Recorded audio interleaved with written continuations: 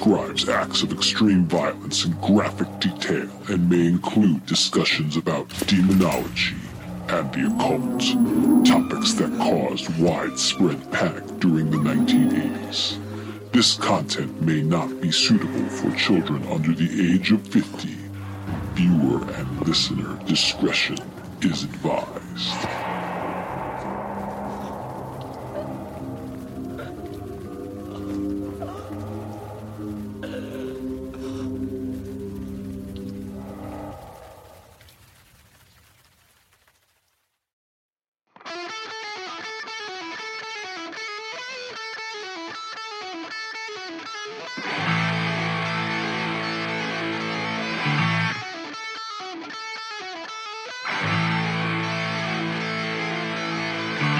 Welcome to The Grog Talk with your hosts, Dan and James.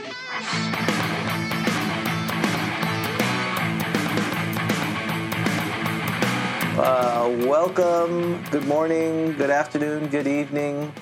Welcome to Grog Talk. I'm James. I'm Dan.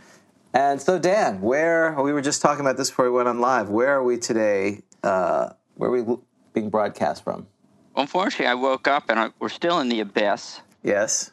Told me we're in the 67th layer of the abyss, something called the Heaving Hills, the realm of Berengoin. As I mentioned to you before the show, I think people are just making this stuff up. I don't. Yeah. What is this? Where does this come from? Who decides this? I don't know, but. Well, everything's a homebrew. Ultimately, you get back to everything with someone's homebrew, right? I mean, that's true. Greyhawk is a homebrew. Wow. How's that for a hot take for this morning? Early controversy. That's right. It's a homebrew. You take that back, you jerk. Notice I don't have Gary's. I should put Gary's picture behind me. So you should just that picture that we have. Yeah, just him look leering at me. Yes. But you were wanting to see, are we even on the 67th layer? Because perhaps we can't escape.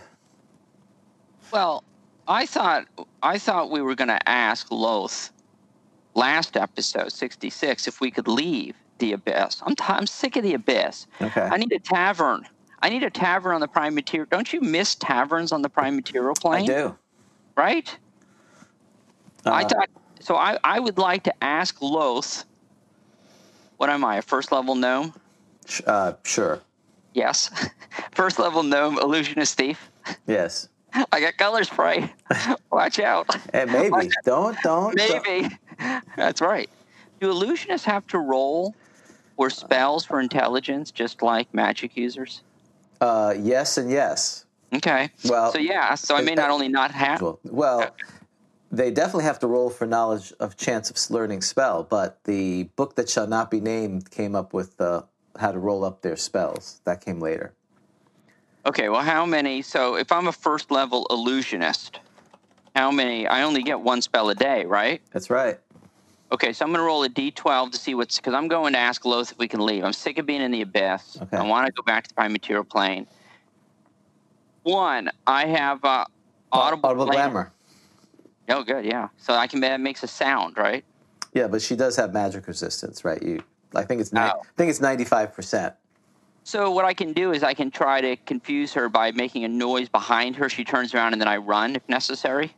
Well, she has magic resistance of 95%, and you're first level. So that means she doesn't. It doesn't even work at all. There's not even a 1% chance. No. It's not like a one saving throw always fails rule. Not that I'm aware of. If I go back to the glossary, which again you have. If there's anything I took away from this game or the show is the glossary is important. Basically, what you're saying is there's anything I've added of value. That's right. It's the glossary. The glossary connotation, very good. You gotta love the glossary because it's just another thing to forget about where there's information. It's basically what it comes down to, isn't it? Right. Another thing for players to point out you overlooked. So on page 228, look, we're already getting to important stuff here. 228, Dungeon Master's Guide. Thus, a magic resistance of 95%, which, by the way, I'm 99% positive that's what Loth's magic resistance is. All right. Do you want me to look? I can look that up. Yeah, you could she's in, 7 books? Yeah, she's in every book. All right. Thus, a magic resistance of 95% means that a 10th level magic user has no possibility of affecting the monster with the spell. You're right. Okay. Oh, you ready for this? No. I got a shot, maybe. Magic resistance of 70%. Oh, 70%. Okay. But still, I'm level 1. Right? And so how does it... It's based off of what level did you say? It's if the caster is below 11th level, you increase it by 5%. So I'm 10 below. Yes. You're a little low. You'd increase it by 50%? Right. So what's 70 plus 50? Is that more than 90? That's 91, isn't it? No, it's more than 100. So we can stop counting at 100. Okay. Oh, so actually, well, I guess we're going to segue once again, folks. If you want to know why this show's 4 hours, it's because we are here to help. And the Master, His Most Majestic Suzerain, Marquis and Surgeon Terror of Bruce County, has said, hey, he's never understood magic resistance. So there you go. We could talk about magic resistance. Okay, slot that in. Okay. That's what we should do. We should just take... Fan favorites? Yeah, they should just request. The first person on, they say... He was the first person. All right, so we'll go back. So at the end of this, if we have time, we'll do magic resistance. All right, well, I'm asking Loth.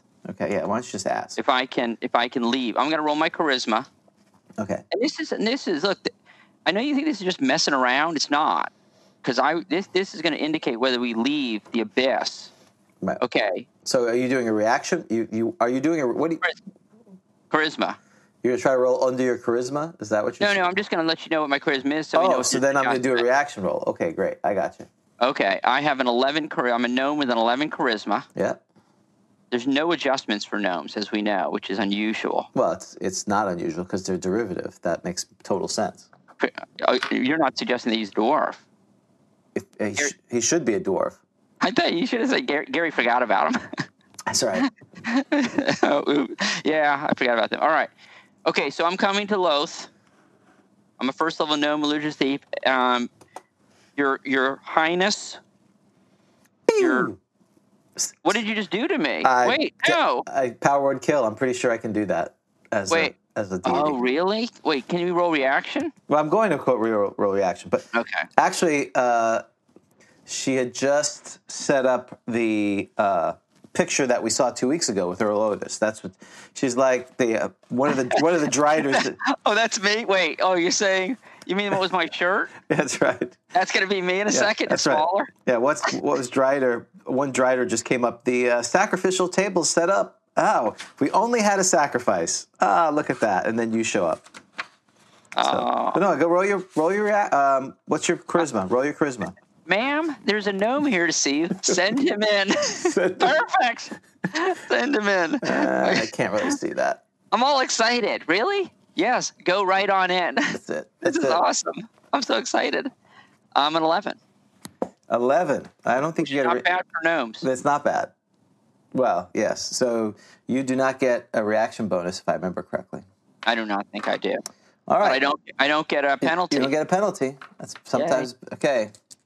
Okay. I'm going to roll for you. Where is the reaction bonus? It's in the DMG? DMG. It's in a couple places. Is it in the back, too? I can't remember. It may be, but it's usually right just before the page 63. What did you roll? I rolled a 59. That's just kind of, I don't know if that's going to... Uncertain, but 55% prone towards positive. Oh. Now, you like to play that where, we've talked about this before, you think you roll that again then, which makes this so bizarre to me. I'm not saying the way you play it is bizarre. That seems to be accurate, but it seems a bizarre way to... It's just more rolling. Yeah, well, that's what we love. It's rolling. 52. So uncertain, but prone towards positive. What does that mean? Well, to me, it means as opposed to going on the sacrificial table, which is what the default reaction would have been. She's going to allow you to continue down the abyss. To not die. That's right. That's right. Okay. It all depends on the spectrum of the reaction. I mean, yes, as a player, this is a good key point of between the player's expectations and the DM's expectation. The player's like, oh, positive reaction. She's going to give me a ring of 3 wishes, and all this other stuff. Whereas the DM goes, this is a deity in her plane. Why would a favorable reaction is not eternal torment. Right. Not that Errol Otis drawing. Correct. Right. Okay. That's right. Parenthetically positive. So you met Loth. That's the way you should look at it. It's kind of like. Oh yeah, get a T-shirt like I met Loth and lived. That's right. Unlike the Demogorgon one where you're killed instantly. That's right. Yeah, I should get a picture. My gnome should get a picture with that Errol Otis drawing and an arrow saying "Not me." Not me. That's awesome. He's by the torturer. The guy who's the drow that's the killer. She's their thumbs up. Yeah, good job. You didn't die. Oh, I should get you for Christmas. I'm not actually going to because it would be too expensive. But an Errol Otis drawing, but it's a gnome being sacrificed. You'd like that. Oh, that would be the place of. I may replace some of my pictures of my family downstairs and have that there. The wall up the stairs. That's right. All the pictures of. Wasn't my childhood picture there? Yeah, but this is way better. So. Yeah. All right. All right. Well, very good. So we're on the 67th layer of. Oh, we're never getting off. No, not at this point. All right. So let's go through the announcements. So we have some really interesting announcements. We know GrogCon is delayed till next year. That's not interesting. That's not interesting. What is interesting is DM Brian, the Captain General, who is online, is next week hosting pretty much, or he or a couple of his friends, our friends, Ed and Randall, are hosting games every day, actually starting yesterday through the 6th or 7th. So if you want to play AD&D, first edition, or an old school D&D game between now and the 6th or 7th, go to our Discord, which is in the links below, and look under news or general, or actually game planning. It's under there, and sign up for a game. So Brian's ready. So I'm going to try to play at least one of the events. A lot of them are during the day, so unfortunately I have this pesky thing called work. But there are evening games as well. So thank you to him for setting that up. It's like a telethon. Right. It should. We should have a telethon where we just continually play like 48 straight hours, and we'd bring in different DMs to help out. And that's right. Yeah, we could just run the thing, and like Jerry Lewis would come back and forth and let someone. All right, Brian, great job. Who do we got now? Who's the next DM? I love it. That'd be awesome. Yeah. The GrogCon telethon. With those, my understanding is they figure out how much they're going to make before the telethon even starts. So it's like, all right, let's look at the big board. $5. Yeah, we should have a patron. We should have a patron. Yeah, we should do that. We need to make money for ourselves. Right. We should have a GrogCon. Are you writing that down? Why aren't you writing this down? I'm trying to type. Yes, No. Our spouses would kill. I was just about to say our parents. I'm back to being the 13. Well, they again. are our parents in many ways. Our parents would kill us. They are our parents.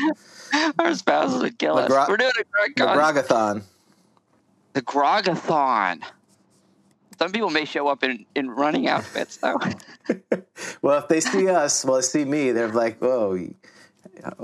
Clearly, that's not what we're trying to do. That's right.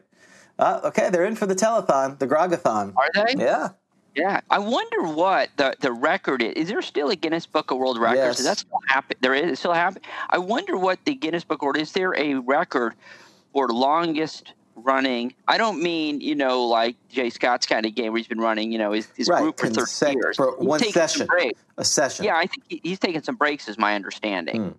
Like it hasn't literally been. Not 24 hours a day, 7 days a week. But yeah, I wonder what the longest game is. And that would be, maybe we could set the world record. I'd like that. That'd be awesome. Right. Mm-hmm. Yeah, I'm sure that when you say that, you mean you want me to set that up. So, okay, great. Well, I'll put that. Yeah, actually, just would you handle that, please? Yeah, that's usually how it works. We could do the GDQ, right? That's a lot of stuff there. That's a lot of sessions. Well, if they survive, or they could die, and then that would be a short telethon. Can you start with A and add it to G, like somehow? Link it? What did you say? Oh, yeah, of course. Oh, you can. Well, that's AGDQ? Yes, that's what they did. Night of the Gnome Death. I like that too. Yes, you could. Yes. Well, what they did later with all these modules, they made it to a mega campaign. They started with Temple of Elemental Evil against the Slave Lords, and then against the Giants. That's the. Oh, that's what we should do for the Grogathon. Okay. And we just go, and it'd be like, my gosh, that would be like a month. No, not a month. That would be a year and a half, 2 years. A nonstop play? Yes, because you're going from Village of Hamlet to the Temple of Elemental Evil. And if you've read the Temple of Elemental Evil, that's a train wreck. Then you go into the Slave Lords, which is probably 10 or 15 sessions. Then it's about 10 or 15 sessions for the G series. The D series is another 10 sessions, and the Q series is probably 2 or 3 at least if they survive. So yeah, you've got 40, 50 sessions. That's 6 hours. That's 300 hours of gaming. Wow, this could be quite a telethon. It would be. Okay. We'd have to get some We'll get some sponsors. So yep, looks. Good luck with that. Well, like those energy drinks, right? Don't the gamers get Monster or whoever's the. Oh, no, it would have to be like Mountain Dew and Doritos. We'd have to have the sponsors, don't you think? Yeah, it's got to be old school. Right. Oh, yeah, it has to be old school. Shasta. And smokes. We have to start smoking again. And smoking, absolutely. And we need rotary phones for people to be answering. Can you see like Vic Dorso and Carlos Lysing and like... Sorry, Earl. Maybe Ernie, Earl. That's right. Skip Williams. They're all there. Right. They're manning the Colin Bank or whatever. Make a saving throw. No, you owe us $20. That's right. That's exactly. Yeah. I like it. People would have to roll how much they're giving. Yes. Exactly. D100. That'll get them going. So, I don't know how we got that. But anyway, thanks to Brian for getting this going. And Josh is also out there, and I think Ed's starting a game. If I'm missing someone, Brian, just put it... oh, yeah, so Benyon said it took 15 sessions to finish Hamlet. That's just... So, yeah. Man, those players spent way too much time in the village. Did they know? They're just... Right. It's like... At a certain point, the village, any village in D&D, you're just trying to get to the outskirts. There's some ruins. Like, where are the ruins? That's right. Right? Where's the haunted temple? Whatever. I'm searching for the floorboards 2 hours later. That's right. Right? Just get me to the rumor table. Find me the inn, roll on the rumor table, and I'm off. Well, and that's what's interesting. I think with Hamlet, the issue is that there is really no hint on the moat house. You have to kind of figure that out later. It's a little hard to get there. So I'm not surprised it took them a while, but 15 sessions, ooh, that's a while. So let's talk about giveaways. So next month, our first 2 weeks from now, we're going to give away. I'm thinking giving away either. Well, you know what we're going to do? We're going to give people the choice. Either a Groggy or Keep It Blood Red Falls. You must be a patron of any tier by August 31st. We have 2 new patrons, by the way. And one of them will be giving a title at that show. So if you would like to have a chance to win the Groggy or the Keep It Blood Red Falls,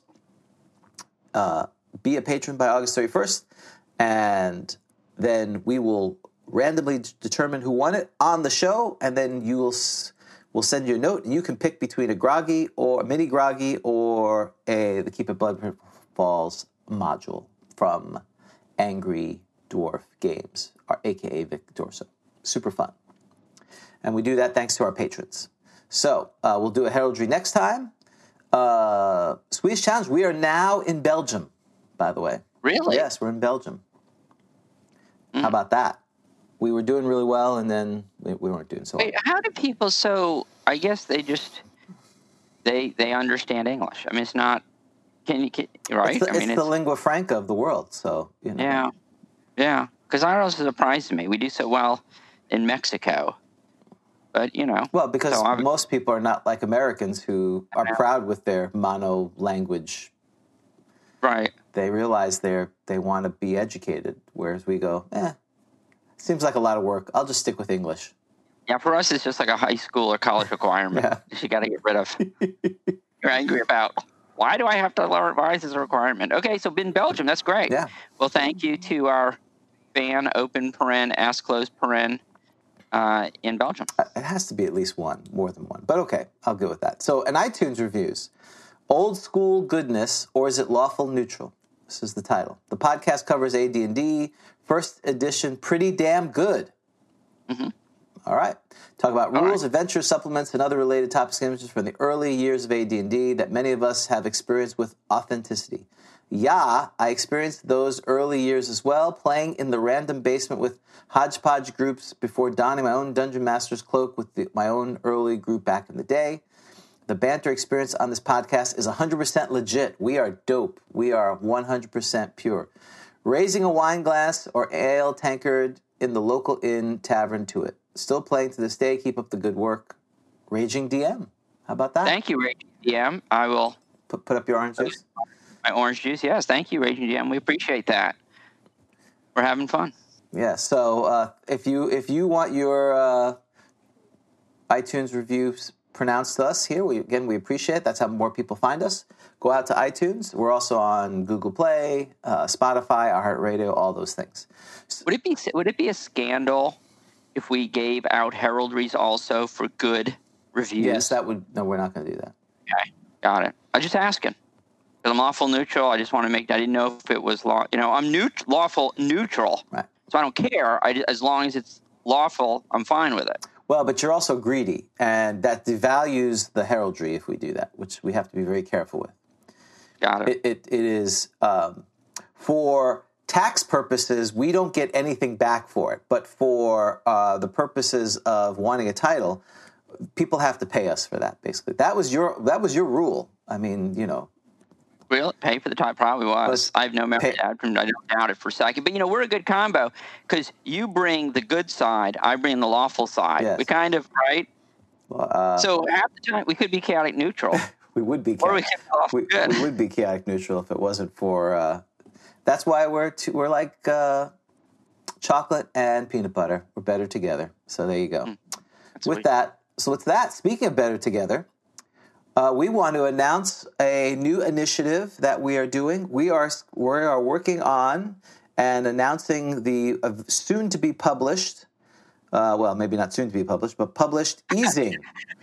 Rob, the Brandywine, the Chamberlain of Brandywine, who's online, has graciously taken the challenge of becoming the editor of our new e-zine, which I think the title is Flipping and Turning. Is that fair? That is my understanding. That is the title. So thank you so much to him for taking on the role of Tim Kask.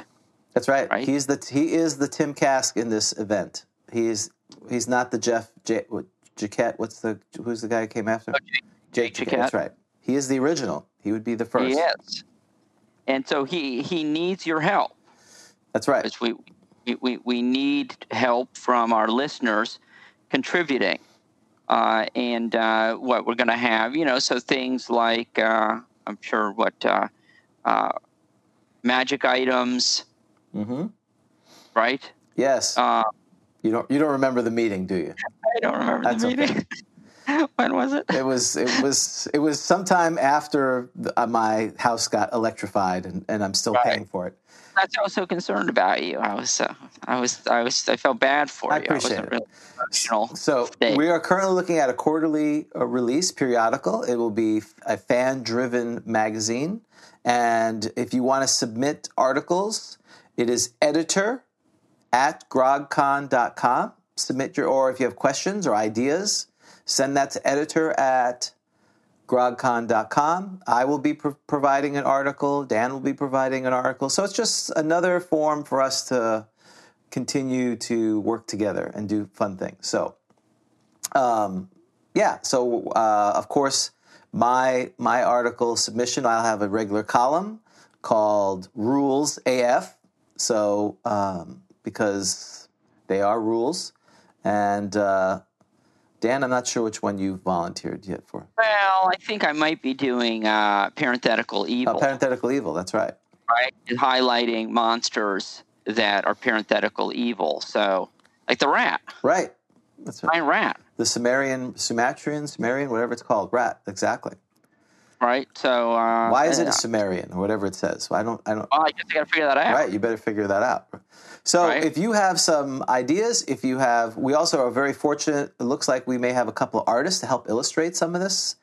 So it should be super cool. It'll be, I think, initially for patrons, and then we would release it to the public because, again, it's just give us a throwback to the old days. So very looking forward to flipping and turning. Thanks again to Rob. If you have ideas or submissions, editor@grogcon.com. Also, again, on the Discord, we have our channel dedicated to that. So if you want to talk about it, go out to our Discord channel. Did I mention Discord? Discord. So, okay. Excellent. Are we ready for Random Encounter? We are ready. What happened to this? So we've got the Shadow Mastiff is still the champ, as I see here. That's my understanding. And after 10 rounds with the Goblin. Remember, the Goblin survived for a long time.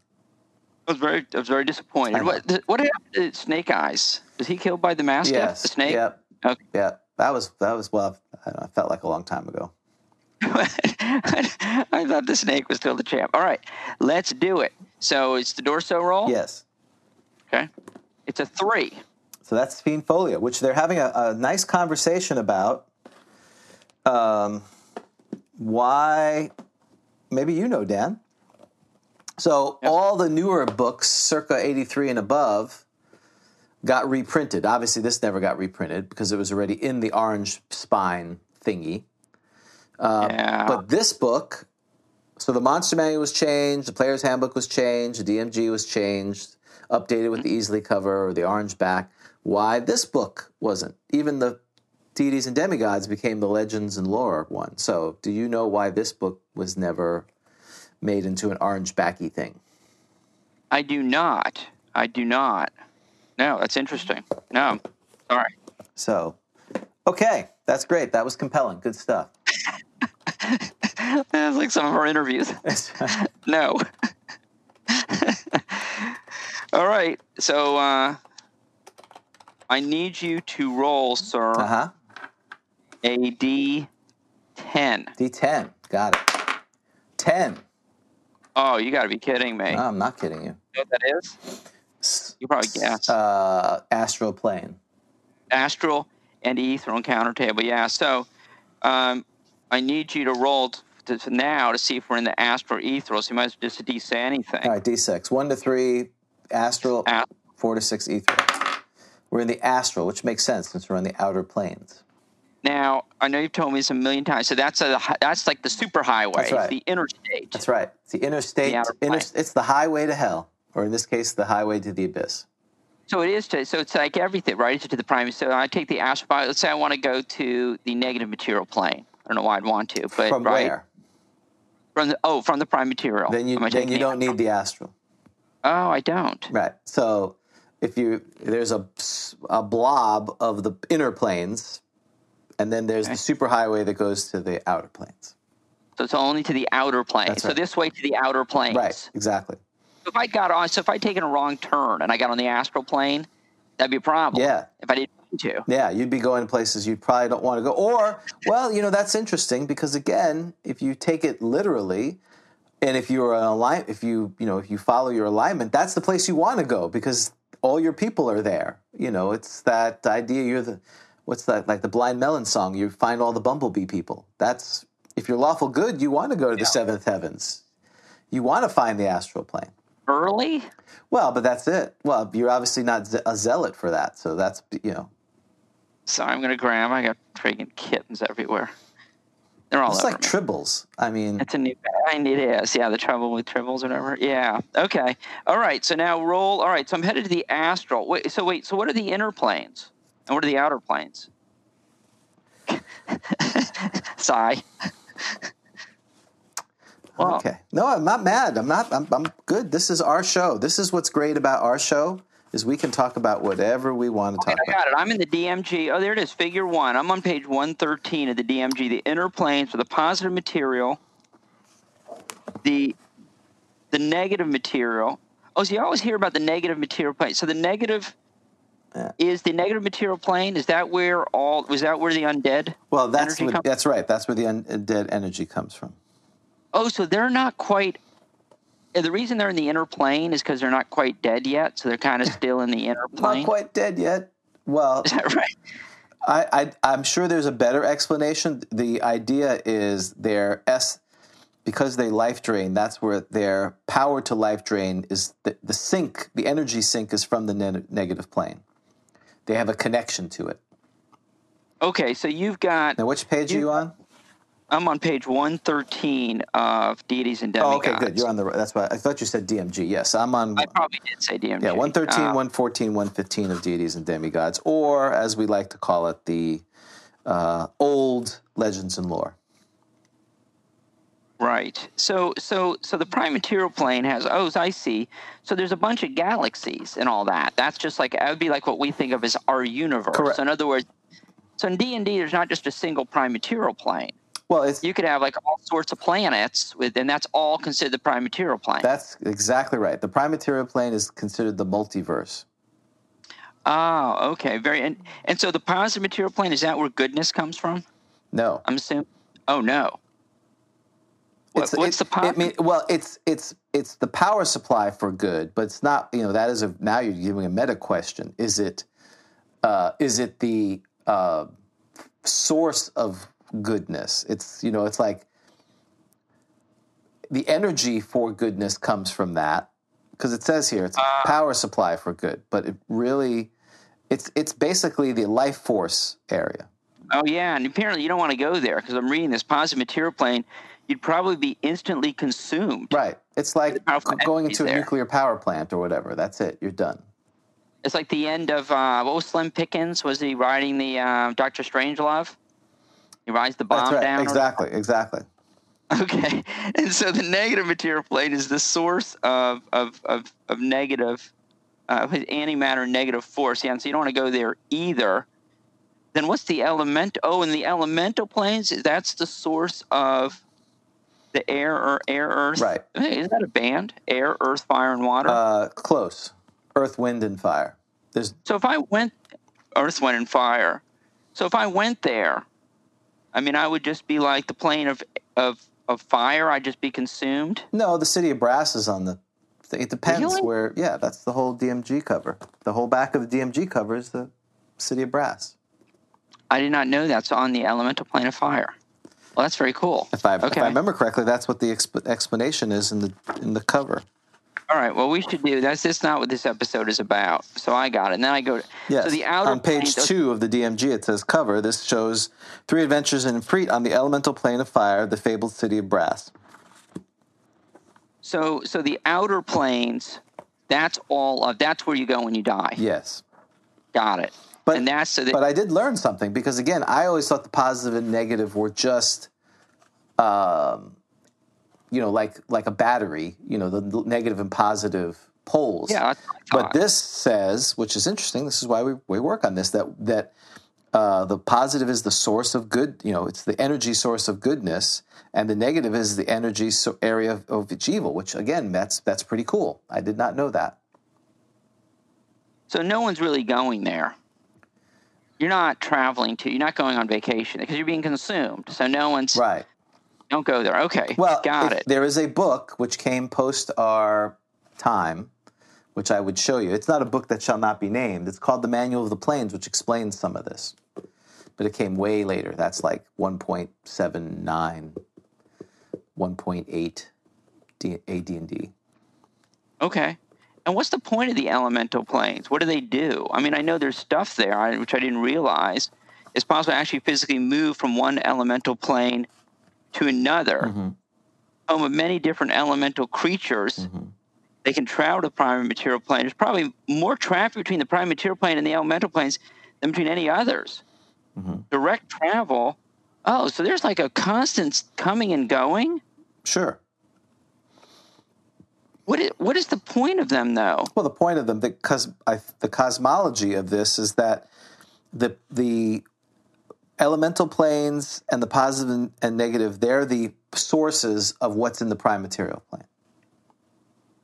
You need goodness and light. You need darkness. Right. You need Okay. earth. Because again, back to the Greek, if I remember correctly, it's all the Greek. The elements were earth, fire, water. Earth, Wind, and Fire. Yeah, earth, wind, and fire, and water. he was removed from the band early. That's right. And those were considered the elements. You know, a more modern version, there would be 160 elemental planes. The plane of carbon, the plane of sulfur, the plane of xenon. That's where I want to go. The plane of xenon, argon. Not Xena. Okay, and there's actually and there's a plane of shadow. Yes. Oh yeah. Now and there's power planes. See the power planes? Okay. All right. Because it was just never enough. People homebrewed more planes. Okay, so we're on the high. So we're on the high. We are on the highway to hell. Yes. Or Okay, heaven, cool. depending on which one you go to. Stairway to heaven or highway to hell. Exactly. Or wherever. Okay, got it. All right. That helps. Thank you. You're welcome. That's what we're here for. Slowly, I think it's starting to sink in. It will sink in Slowly. for the rest of the day, and then it will fall gone. Boop, boop, boop. And the next episode, we'll randomly roll for astral. I'm like, what's the astral plane? Now, what is All right. this astral plane that you speak of? So we're going to use the Astral encounter table. well, it's also, this is fascinating. I've never read this, but this is super cool. On page 118. If for some reason it becomes necessary to choose a plane of existence at random, here's the tables that you could use. I love it. Thanks, Jim. Oh. Okay. So it's good to know. If you're like, I just popped up on a plane, I think the manual of the planes or the amulet of the planes gives you how to get, because you select where you want to go, but maybe you need to go to a random plane of existence. Boom. Ring of random plane. The ring of, yes, also known as instant death for the most people. Please, not negative material. Please, not negative material. Exactly. The last thing I saw was like a bunch of skeletons. Yeah, skeletons cool? are your least of your problem. Right. All right. You're rolling a percentile, Yes, sir. percentile. Okay. 56. A Chiron. Really? They're nice, aren't they? They're friendly. Yes, they will not like our friend the Shadow Demon, Shadow Mastiff. Oh, this is the good versus evil battle. Yes. So what page is that on? Okay. I'm not going to look it up because you're Thank you. the challenger. 57. Okay. So I think it's a great, so there's two illustrations. Sadly, since the Chiron is, I'm not telling you anything you don't know, good aligned, unfortunately it's not eating a character, Right. player character. Okay. Frequency of the Chiron. I'm going to say very rare. You are correct, sir, which is surprising that we've encountered it. Number appearing? 1 to 2. 1. One. Now, I want to look back at the random roll because I want to see if that lines up. I thought it may have said, just 1. So there's consistency there. Oh, this is ridiculous. AC? -3. Wow, you're close. -5. Okay. This thing's going to, it's the new winner. Movement is ridiculous. 36. 24/48. Oh wow. Okay, I've got between them. You're doing well. Hit dice? Oh, it's like 9 hit dice or something like that. I don't know. Wow. 12 hit dice. Okay. Yeah, percent and layer. Oh, this is interesting. Only 5%. I don't even know what a Chiron's lair is, Well, but it's not there often. You're going to read it, I guess. Okay, how many attacks? Oh, 2? 3. It's not that many good creatures seem to, I don't know why I say this, have claw bite. I guess it's a claw or hoof bite. 2 to 8, 2 to 8, 3 to 18. It's got magic use. Special defense says see below. Magic, here you go. Magic resistance, 90%. Super genius intelligence. What number is that on the? Genius. That's like 19, isn't it? I think. Let's see. 19 to 20. Yeah. Super Alignment. genius. Lawful good, large. Oh, it's a psionic ability. I'd hate to have to use it then. The Chiron are a race. I know nothing about the I Chiron. know, this is why this was good. Okay. Do you know? Have you ever dealt with a Chiron in a game? I feel like I have. Okay. Your character had one as a pet when you were, 73rd level back in the day? Well, we're going to talk about Dragon 40, where they're talking about people who have level 52 characters, which I thought was interesting. Yep. Len Lakofka getting in trouble there. So it was. So yeah, you're paladin. You know, there's players out there, right? Back in the day, yeah. they were riding a Kirin, exactly, Kirin. Oh, is it? See, I said Kirin. Is it no, it's Kirin. I think that's Kirin. We don't know. I think you're right. Bro, Drow, we don't know any of this. It's all made up, sir. Well, or is it based on something? Okay, so I'm going to say Kirin. I don't know. The Kirin are a race of aerial creatures whose hooves rarely touch the earth, for they dwell amongst the clouds and behind the winds. So you could be sitting there, and you're like, what the heck is that? Right. It's like, you're like, that's a Kirin, dude. That'd be pretty awesome. You see a Kirin The signs of the Kirin. Depends on your alignment, whether it would be cool. That's a new that sounds like a Rush song. The signs. That's our album. Yeah. Yeah, but it's not. It would be like a very. Oh well, so that's the first album of, what was it? Air, Wind. Oh, Air, Wind, Earth, Air, Wind, Fire, and Air. Earth, Wind, Fire, and Air. No water. or the Elemental Planes, or is that the album of the band? The Elemental Planes. Okay, moving on. Key. So Menyon, hello Menyon. He says it's Kirin. So there you go. It's a Kirin. But well, I'm sure they'll. So. Well, he's British, isn't he? He is, but he lives in Japan. I know, but so would he'd have a British pronunciation to it, wouldn't he? That's probably true. This is the best you're getting from me. I'm just saying. He said it's key as in P. We're Southern Americans. The Kirin. Kirin. Well, I'm from New York. I'm a Sesame Street American. I grew up in New York, but when I get around New Yorkers, then it's back to coffee and chocolate and that kind of thing. So Kirin. The Kirin. The Kirin. Yo, Kirin. Don't mess with that Kirin, all right? The Karen. Karen. Hey, Karen. I'm gonna get my Karen. What? My Karen. I want to speak to your manager. That's right. Oh, you mean you're Kirin? Okay. The females are never encountered. Yeah. And what was it? Kirin, did he say? Or Kirin? I'm sorry, I've already forgotten. Kirin. What is it? He says it's Kirin. key like P, so Kirin. Kirin pie. And Kirin are always solitary. They can't always be solitary, can they? Well, always? Well, apparently. There's females. There are females. Always? Okay. They're like pandas. It's only once, yeah. I don't think we've ever seen, there's no footage, is there, of them mating? The Kirin matings. I don't think. Mating of the Kirin. They sometimes aid humans if properly abjured, or the need to combat evil. What is an abjure? Does that mean supplicated to? I don't know. What is abjure? What's an abjuration? I don't know. Is that the same word? We're so ignorant. That's what makes the show good. There's a lot of learning. They sometimes travel solemnly. Well, that's solemnly renounce. I don't know, a belief, a claim, or we have to abjure. Isn't that to give up? Yeah, that's what it says. It says renounce. But it's like all these words have like the opposite meaning too. You go down, and it means the exact opposite. Right. All, if properly abjured. The attack of a Kirin can take the form of two powerful hoof blows and a thrust with a magically sharp. You got to be kidding me. Their horn is +3. They're 12 hit dice. They get 3 attacks and their horn is +3 horn, much resembling that of a unicorn.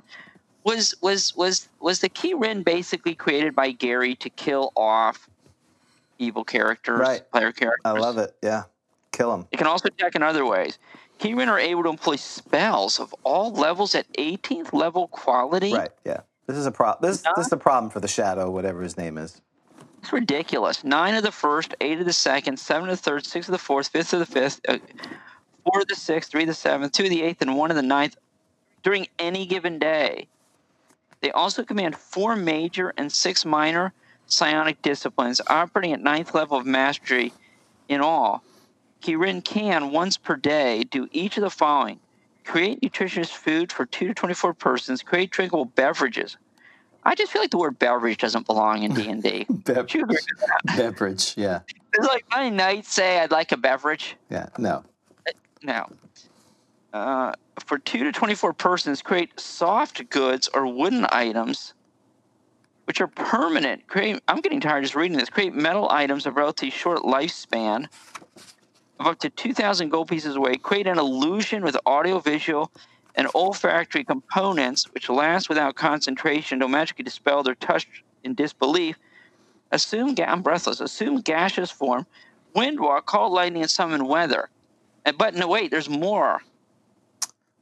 When a Kieran conjures things of the sky or which involve air, the creature or magic is at twice normal strength, including hit points and damage inflicted. Kieran speak their own tongue, but with their special telepathic speaking ability, they're able to converse with virtually any living thing. I've got to play this thing? It's too hard. It's like playing an 18th level magic user. So this is, and if we back to last week, do you see, this is from the back of the Rogues Gallery. There he is. Oh, there it is. Because it's attack. What is it attacking? What is that? Lich. What's next? And the Lich is probably scared. Well, they're pretty equal. I mean, they're pretty tough. This another Earl Otis picture, by the way. So the Kieran is like the anti-Lich, the good Lich. Is there a good Lich? Okay. The good Lich of the North, yeah. Good Lich. Okay, Kieran. Wait, I'm sorry, I forgot again. What is it? Kieran. Well, per minion, it's key. Per others, I see it going back and forth. Oh, really? Well, by the way, Rob, I was just thinking this. Rob's like, I thought you complained about these multi-paragraph things in the Fiendfolio Monster Manual. This one's pretty lengthy, too. It's long. I don't like it at all. Yeah. Kieran conjures... Okay, I'm sorry. We're on description. God, I don't want to read it twice. The code of the Kieran is luminous gold. Well, that's nice. Much as a sunrise on a clear day. Oh, so you're standing there and it's reflecting. You see like this gold reflecting light streaking across the sky. That's pretty cool. That is very cool. Its mane and tail are darker gold. Its horn and hooves are golden pink. Its eyes are violet. Oh, okay. The skin of this creature is... this is horrible. Why would they say this? Gary, the skin of this creature is worth 25,000 gold pieces if it's perfectly intact. So am I hoping to find one dead or kill it in a way that... Right. Killing. Yeah. That's awful. So this is always bad when you roll this because then you have the challenge of, well, now you have to figure all this stuff out. So the good news is, it just always reminds me of the Rogues Gallery. They had a pre-generated Kieran in here. Oh, really? Yes, on page 35. So that's... Why do I need that? That's a rogue? The Rogues Gallery, this is... I know, but so it's like, wow, okay, that's very useful. Does that have a name? Kieran. Bob the Kieran. Bob the Kieran. Kieran the Kieran. Karen the Kieran. Females, very hard, very rare. All right, Karen the Kieran. Okay. All right. So in this one, he has Wish, Powered Blind, Otto's Irresistible Dance, Limited Wish, Charm Plants, Cone of Cold twice. Yeah, he's got some spells. Well, I'm going to make you do the dance first. That's my first. I'm just going to play with you. That's not. Yeah, doesn't sound very good to have you torture. Yeah. I immediately revert to typical player personality. I'm this avatar of goodness. Dance for me, you little evil peasant. Yes. I'm gonna ask you to renounce your evil ways. I probably ain't gonna. Now I guess I should just kill you real quick. All right, that would be the lawful good thing to do. Well, he's neutral parenthetical evil too. So. Oh, the Mastiff is? Yes. Oh, well. All right, so are we ready for surprise? Are we ready for surprise? We are. Let's do it. First we have to figure out what light we're in. So roll a d8 for me. Because I'm going to do a -1 now because... Well, we're in the... Yeah. Because he's a light guy, right? So even though we're on this plane, and I'm not sure how he got on this plane. I like the light. Well, what am I doing there? I'm in the abyss. Yeah. Well, you're on the astral plane, but you've connected to the 67th layer of the abyss, which is interesting as well. There So I'm must just be gonna, an astral portal on this 67th plane of whatever we're on. What was the name of this place again? Oh, I don't know. But so I'm just gonna like poke through with my horn and stab you in the heaving buttock? hills. The hills are alive with Kirin. All right. The hills are alive with the sound of Kirin. Roll the 1, sir. 1 on the light roll. It's bright light. Wow, I'm dazzling. Yeah, you're dazzling, which causes, of course, for the Shadow Mastiff, that's a problem. Oh, this is getting horrible. Yeah, because now he gets -1 dice and bright light. So Kirin's never going to lose. we said that before. We had Ancient Red Dragons. We've had Tarrasques, and somehow they. We need to bring back the Tarrasque. We did roll a Tarrasque, didn't we? Yes. That's horrible. Yeah. We need a Tarrasque. All right. Fine. So let's do surprise. I don't know how. Do you have a special? Do you get surprise less or more? It didn't say no. I don't. I mean, it was a very lengthy read, so I may be forgetting it. Okay. But not to my recollection. All right. I rolled a 2. I rolled a 1. So there we go. Interesting. So what does that mean, Dan? This is strange. We're both. That means that. The way I believe it means, Yes. what it means is I am surprised for 1. So I'm surprised for 2, you're surprised for 1, which means I'm surprised for 1. That's right. That's the way we rule it. And I'm sure that'll cause controversy, but that's what we're going to do. So that means you have 1 segment you could cast a spell. What spell would you like to cast? No. Wait, aren't I I'm the Kirin. Oh. I'm surprised. Oh, that's right. That's right. You rolled a 2. I'm sorry. That's right. Yeah, this is your chance. Oh, good. Let me think what I'm going to do. Oh. See, this is what. Well, wait a minute. We got to see how close we are. We are 10 feet away from each other. Okay. Oh, so you're in range then. Yes, we're in range. So what am I going to do? Uh-oh. This is when you really wish we were using critical hits, right. Like a chart like good hits and bad misses, because that would give you a puncher's chance. You really have no chance now. I got to look at. I usually don't look at the table, but when it's -5 armor class, I've got to look at the table. How many hit dice do you have? 4. It's going to be. Are we using that special rule? There's that special rule when you get the multiple 20s. Then you have to do it's a complicated rule, right? But it's not just a 20, but then it's a 20 plus something else, right? Yes. You know what I'm talking about because you pointed it out to me. Actually. Oh yes, that's right. Yes, the right. It may be impossible for me to hit you. Yeah, it's on page 90 something of that. That's optional. Yeah. Well, okay. I'm going to make. I'm going to try to start baying, but you have 90. You have 100%. So now here's an interesting question: if you have a magic attack, in this case, the baying, this creature can bay. Is it? But wait, why is that magical? You don't think it's magical? Hang on, I gotta go to the. Hang on, I gotta get out the book. All right, so that's clearly it's a weird creature. So, well, that doesn't answer whether it's Fiend Folly or Monster Manual 2. Okay, are you under Shadow or are you under Mastiff? That's under Mastiff. Obviously. I mean, it'd be great if it wasn't magic, because then I'm going to bay and you're going to have to run, and that'll be great. This is the amount of entry I want. I like that. Right, 2 paragraphs. Okay. Right, I can read this whole thing. Okay. Well, it's a special attack where, okay, where's the bay? Because you see where I'm going. Yeah. No, I don't think it's magical. Well, it doesn't say it's magical. I just assumed that it's so harrowing that I'm scared. Well, then you have to make a save versus. But it says save versus spells. So.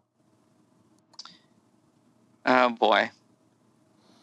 Because this is critical. If it's magical in nature, it would not work against you. If it isn't, the way we've read it is. The baying of a pack of Shadow Mastiff is certain to cause panic. Certain to cause panic. Unless it's save. No. We said that. Oh, wait. What is this? The save is if you drop any item in your hand. Oh, that's right. This is huge. That's what I'm saying. This is like when there's like a call on it, like everything slows down. That all the refs huddle over at the scorer's table. That's right. and you're sitting there and you're waiting, and they're looking. Boo! What are you doing? Let's go. We hate instant. We just make a decision and move on. Wow. This is a toughie. So, because you're leaning, there's stuff pulling in both directions. Mm-hmm. Before you said unless it's save versus spells is all right. All right. Do we need to do magic resistance now? Yeah, we're going to have to do magic resistance, yeah. See, it's like, okay, all right, fine. I don't know why I'm upset. That's what this show is. I'm like angry. Right. Well, the show is. This is usually that's how I feel the whole time. And then I just have to remember. That's the show. Yeah. Well, we don't have a guest today, so I don't have the pressure of trying to get it done. You have a book to finish or something like that, so I am trying to be cognizant of that time. So really, it's whenever you decide, hey, I got to go work on my book, you just go, I'm done. I'm just going to get up and leave. I'm going to be like Bilbo. So you're probably just going to disappear. I look up and it's got quiet. That's when I'm done with the whole show. Right. The whole series. There's just going to be one time I'm just going to drop. That's right. I'm just going to drop the headset, walk off, and I'm done. It's done. Okay. All right. Magic resistance. I'm going to the monster manual for this. Okay, and I'm going to go to the DMG for that, but it's the same thing. So Shannon from Bruce County, Ontario asks, how does magic resistance works in AD&D? Well, that's a great question. So magic... Angry dwarves. Everyone's angry. It's an angry time. We're angry. Okay. I'm going to read from the monster manual because it's very short. Yes, I like that. My guess is going to tell me nothing.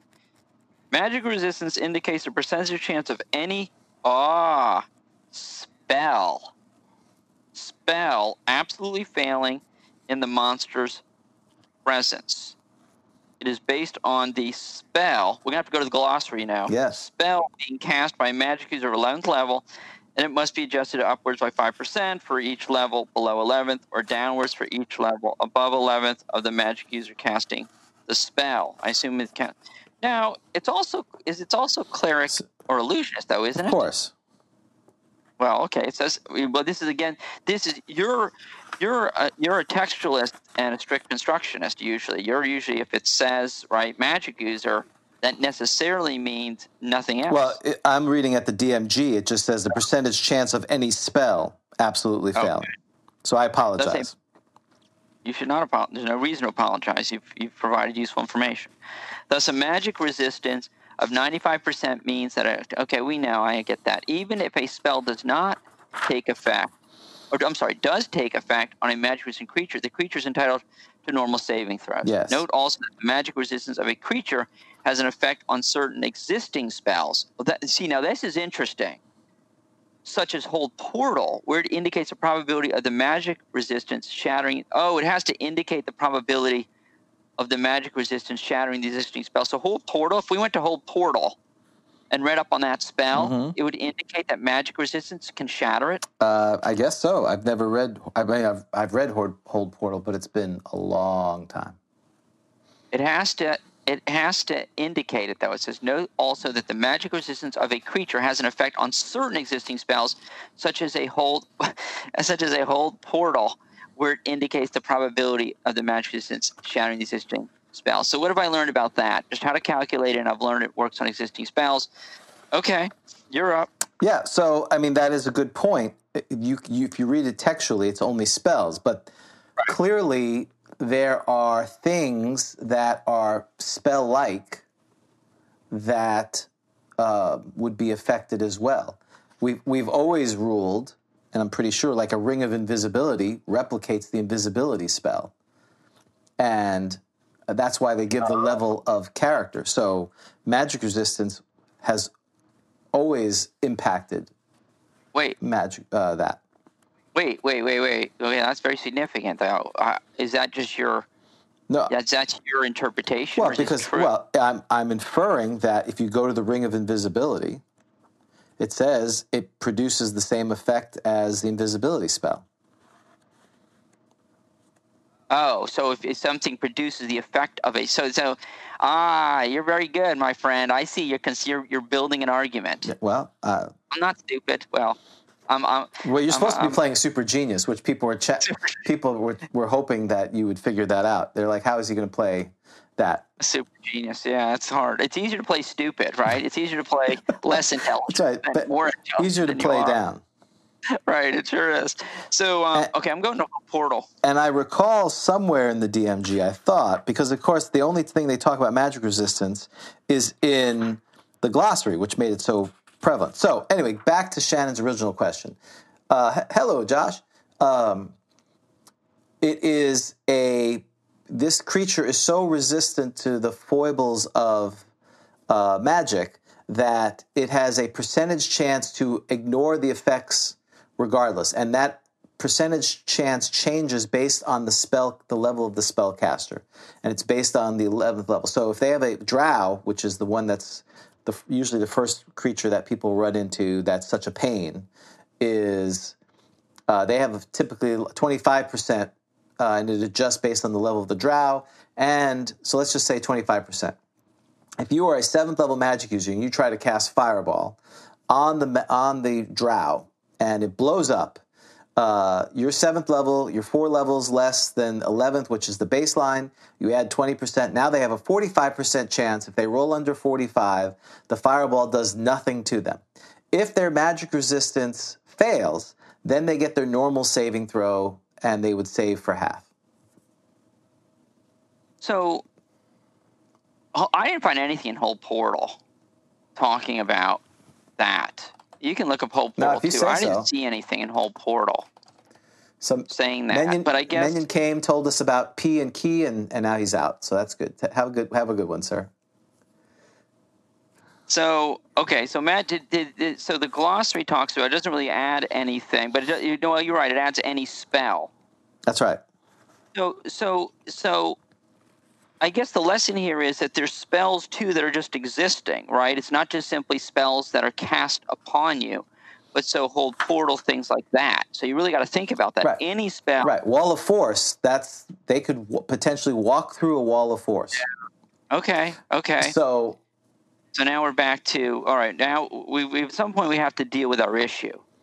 And the issue is whether or not it is really the question is simply, is it easy to state, hard to answer? Is it a spell or is it not? Would you include what do you believe in things that are spell-like? Yes. I mean, what I have connotated magic resistance always been, and I don't have the citing here. I'm trying to remember, because we talked about magic items, because they've actually talked about swords hitting people. So, for instance, the sword still works against this. Yeah, clearly. Everyone agrees with that, right? No one's applying magic resistance to a magic sword, right? Well, some have argued that some of if you had a flame tongue, the magic sword would work, but maybe the flame wouldn't work. That's where it gets sideways on some of this. I don't like that. No, it says spell. Right, then that's an interesting take, but I'm trying to remember somewhere in here where they talk. I thought it was in the DMG. Serious? Oh, so what you're saying is when you say they, you're not talking about 3 dudes in a basement. No, it's not like you and I babbling. In Calgary. Maybe it was a Dragon magazine. I'm going to have to do some more research on it because, again, I didn't look it up. But the basic magic resistance is for spells. But I'm pretty sure, because once you expand that to magic, then it gets all kinds of crazy. There's no, and if you look it up, there's no in the back. Is spell resistance listed in the index in the DMG? I don't see, which is going to make it hard, right? There's spell casting, spell research. Well, so the first question is, we'll have to look it up later. This goes back to the DM thing. I'm going to rule it's a spell. Now the question is this a spell-like effect or is it just an ability that they do? Right. That's where we are at. Right. That's the more fundamental question. And for the purposes of this, because if it is an ability, and David is, as you know, he disagrees with your take on surprise that he thinks the Kirin would have surprise for a segment. You've convinced me the otherwise, but that's another story. So because I would be surprised the die roll. All right, I know I'm preaching to the choir. But with you, regardless, because I want this thing to keep going, and I don't want a Kirin to be the thing so that when you kill the Kirin that you take his horn and everything else. I'm going to say that it is an ability. It's not magical, and he can do that, and you run away. Sorry, have a nice day. That's what I'm ruling. If you don't like it, too bad. Wait, so it's over? Right, that's it. You flee in panic. Wow. No one's ever... Okay. If you can't defeat the Shadow Mastiff, well, because you're the one, I don't mean this in a derogatory sense, but you're the one who convinced me that the Shadow Mastiff can bay with one Shadow Mastiff. So I'm like, okay, well, that means he's super powerful. Wait. No. There's a comma. Okay, let's look at that sentence. Mm-hmm.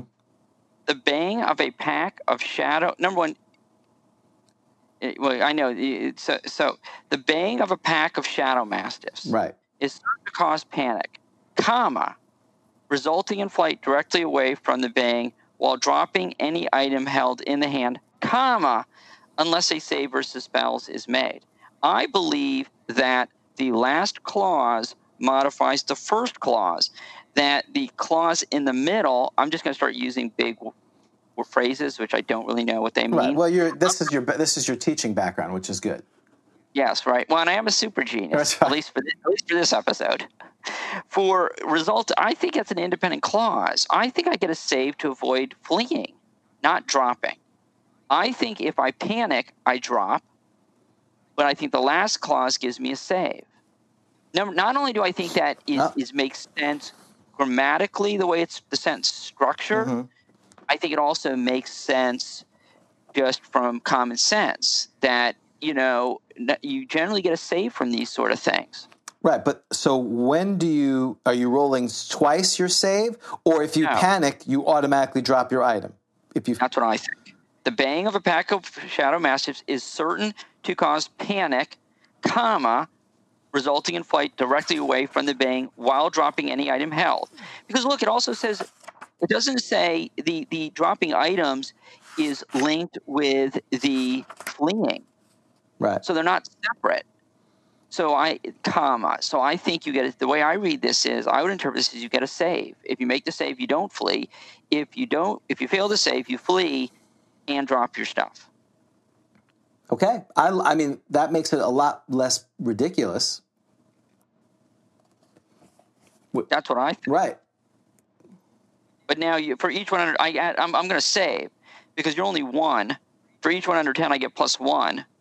So I'm plus 9 on my save. Right. One's always I have plus 9 on my save. Well, but yes, you're plus 9 to your save, and I'm a level 12. Right. If this was in my game, this would be magic resistance. And in fact, there's more comments. People are having comments about the Robe of Scintillating Colors talks about magic resistance. I can't see it here, so I'd have to do more research. But I've always put it basically, except for weapons and other things like that. If it's a spell effect, it does that. But I'm going to make my save anyway. Right. Well, you got to make your roll first. Plus 9. I need a 10. Yeah. So plus 9. So you can roll a 1. Go ahead. And then you're dropping your horn. If you fail, you're dropping you're so terrified your horn flies out of your head. and my whole coat. And your whole coat. That's right. You leave your coat.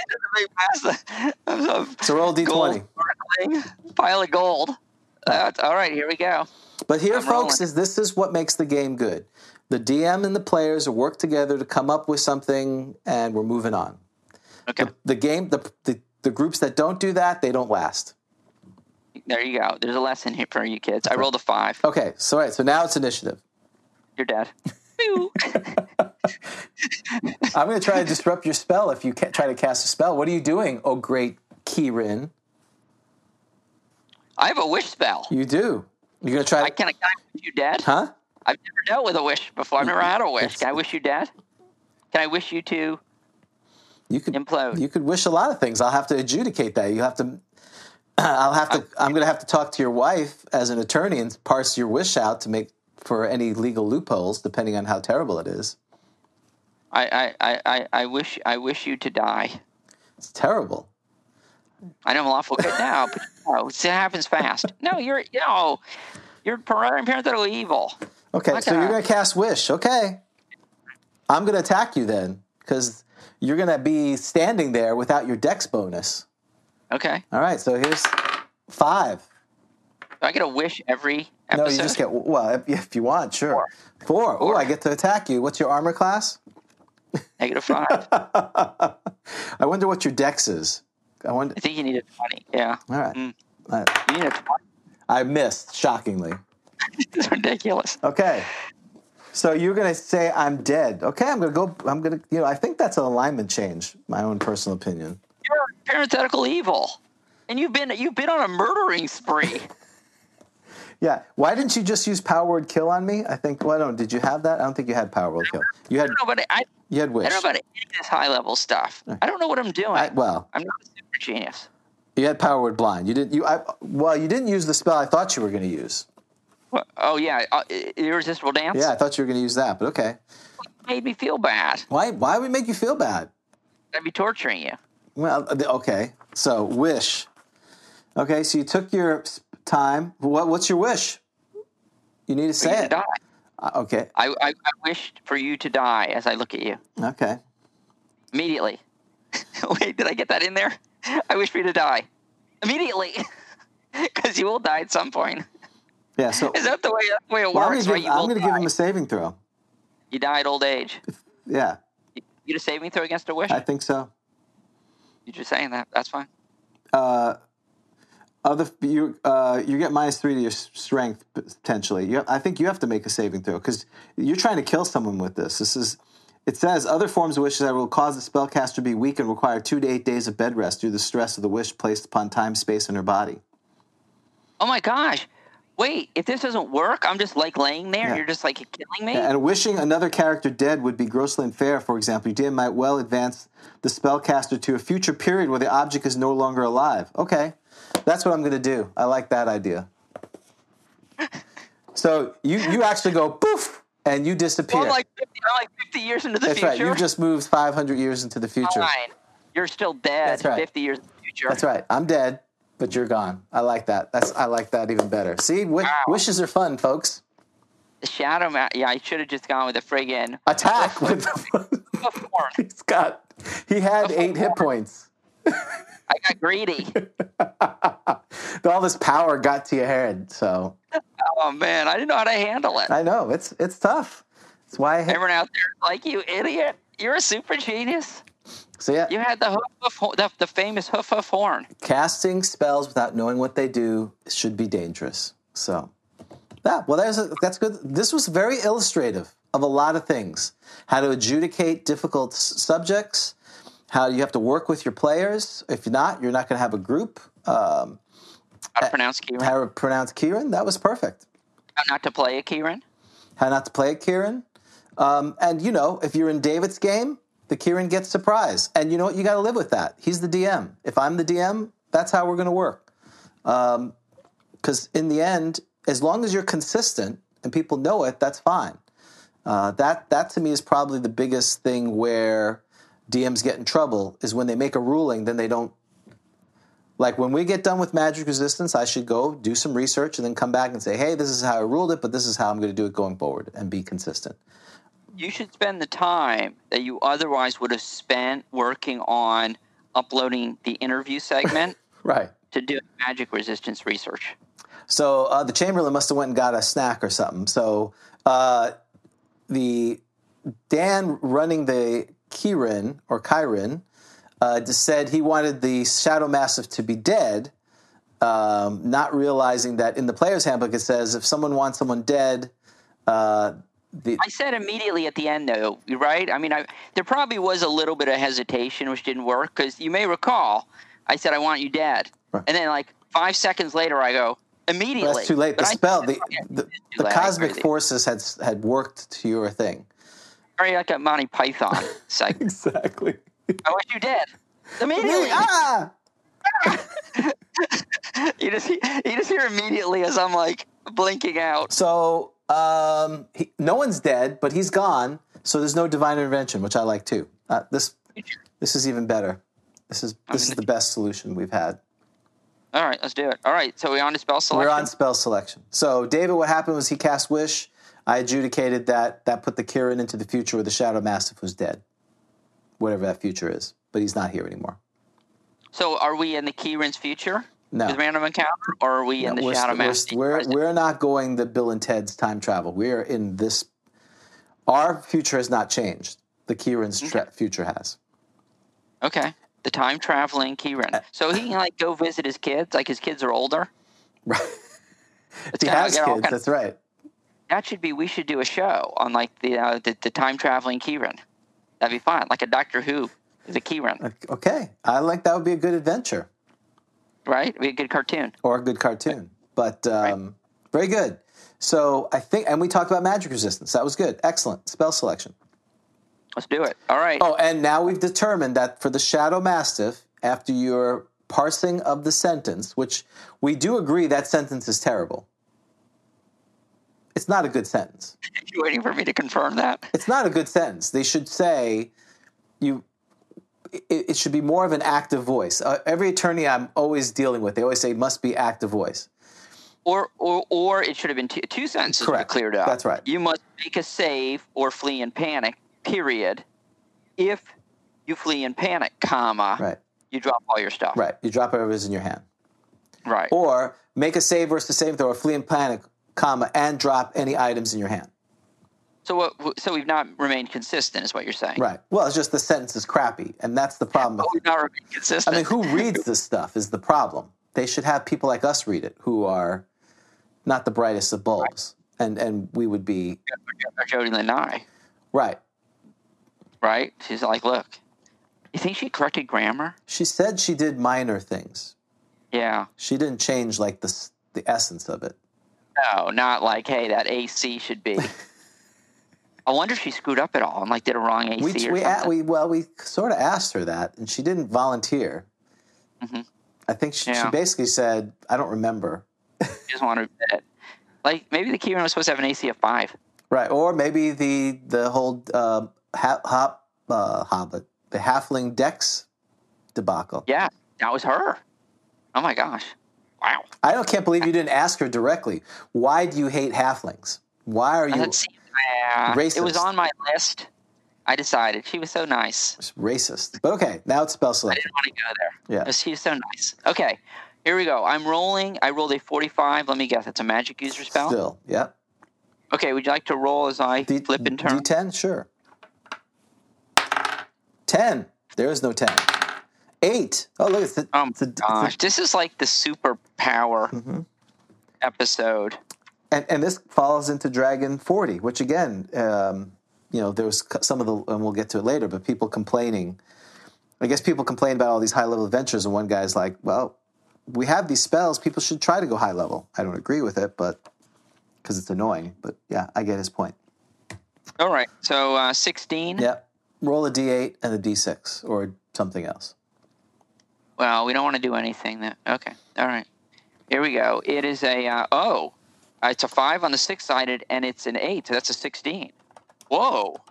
I like the sound of this. This was Flaming Dung's third album. Oh no, this is definitely the Pseudo Undead's third album. Trap the Soul. Trap the soul. Trap the soul. Get in the pit. It's time to trap the soul. This is our third album. You'll know it. Yeah. Get in the pit and trap the soul. I love it. All right. That should be. I don't know what it would be about, but I feel like that should be a column in Flipping and Turning magazine. Flipping and Turning, Trap the Soul. Trap the Soul? Well, you should probably read what it is. Okay, let's go there. All right. The image that comes every time I hear this, even though it's not exactly the same, is in Tomb of Horrors, where they show a Seracs skull sucking out, killing the guy. And he's getting sucked into the gem. I don't know what you're talking about. It's famous, but okay. Yes, that's right. David's called it Trap the Soul. That's right. Trap the Soul. Okay. Oh, wait. I was like, it's not, but it's not 9th level. No, it's 8th level. Okay, it's long. Here we go. I'll start reading. Mm-hmm. This spell is similar to the Magic Jar, except that the Trap the Soul spell forces a subject creature's life force. Can it work if you have a spirit? I guess I should keep reading. And its material body, if any. Oh, and its body. into a special prison magicked by the spellcaster. The subject of the spell must be seen by the caster, and the magic user must know the subject's true name. Oh, so you should not. Oh, so this is an important tip here. You shouldn't use your real name in D&D. Right. You should have pseudonyms. You should have pseudonyms because, like, yeah, okay, never use your real name, okay? As well as when the final word is uttered. So the magic user must know the subject's true name as well when the final word is uttered. Preparatory to the actual casting of the trap, the soul, the magic user must prepare the soul prison. Soul prison. Welcome to the soul prison. That's also good. Yes. I love it. The soul prison. A gem of 1,000 gold pieces value for every hit die or level experienced the creature's soul is to be trapped possesses. So this is terrible. Mm-hmm. Like, this is how you're like, yeah, like, this is like a hit job. Right. Kind of. On someone's soul. Okay, i.e., it requires a gem 1,000 gold piece value to trap a 10 hit dice 10th level creature by placing an enchant and item spell upon it, and then placing a maze spell into the gem, thereby forming the prison for the soul to be trapped. Mm-hmm. Oh, so you're going to be trapped in a gem. Right. There are two manners in which the soul of the victim can be imprisoned.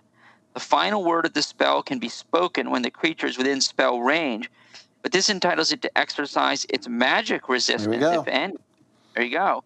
And a saving throw versus magic as well. Wait, do magic users do characters get magic resistance at any point? Yes, there's what's the easiest way for magic resistance to happen for? Well, you're an elf. Against spells, yeah. Against sleep and paralyzation. Yeah, that's limited. It's talked about in the Player's Handbook page. I'm going to do a Dan. So Dan, on page 22, it talks about. Oh, it doesn't talk about it here, but you learn about it later. It's the paladin if you get a holy sword. Oh, the paladin. If you get a holy sword, you get but otherwise than that, like magic users don't at a high level. They don't start getting magic resistance. I believe in Wish you could cast a wish to grant yourself magic resistance. Oh, but it's a very small amount. But still, it's ridiculous. Now, again, going back to magic resistance, because it's so powerful, the idea is you cannot have certain spells cast on you. Now, some people allow for the magic resistance to be like shields down. I don't agree with that. So the classic case is, you want Cure Light Wounds? Well, you have magic resistance. You have to... Oh, wow. Right, but then this goes back to, can you automatically fail a save?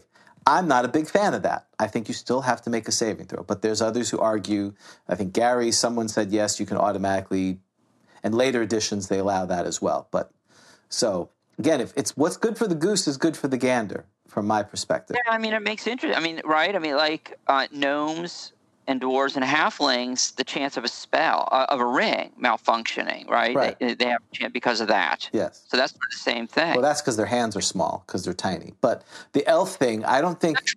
Oh, I didn't realize that. I figured it was because that they're kind of... Well, I think it's a combination. I think it's a combination. Yeah, they're highly resistant.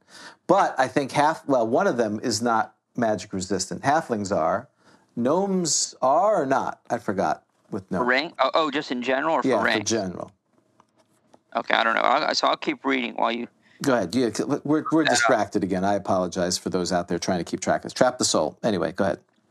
The final word of the spell can be spoken when the creature is within spell range, but this entitles it to exercise magic resistance, if any, and a saving throw versus magic as well. And if the latter is successful, the gem shatters. The second method of soul trapping is more insidious. Oh, I like this one. I like insidious. Right? For it tricks the victim into accepting a trigger object inscribed with the final spell word, which will automatically place the creature's soul into the trap. If this method is used, it will be necessary to name the triggering item when the prison gem is magicked. Wait, so who has to name the item? The magic user.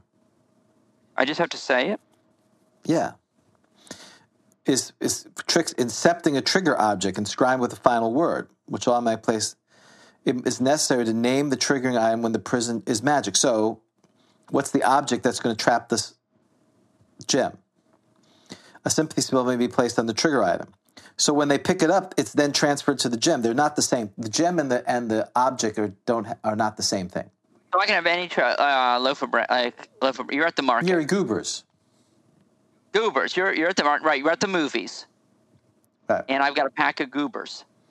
And so I can use the pack of Goobers. So I want to be more insidious because I don't want you to have a save. So I'm going to make that the trigger. So I've got to inscribe it with the final spell. So I'm inscribing the final spell word on the pack of Goobers. Correct? Yep, that's right. And then I've got to say, hey, do you want?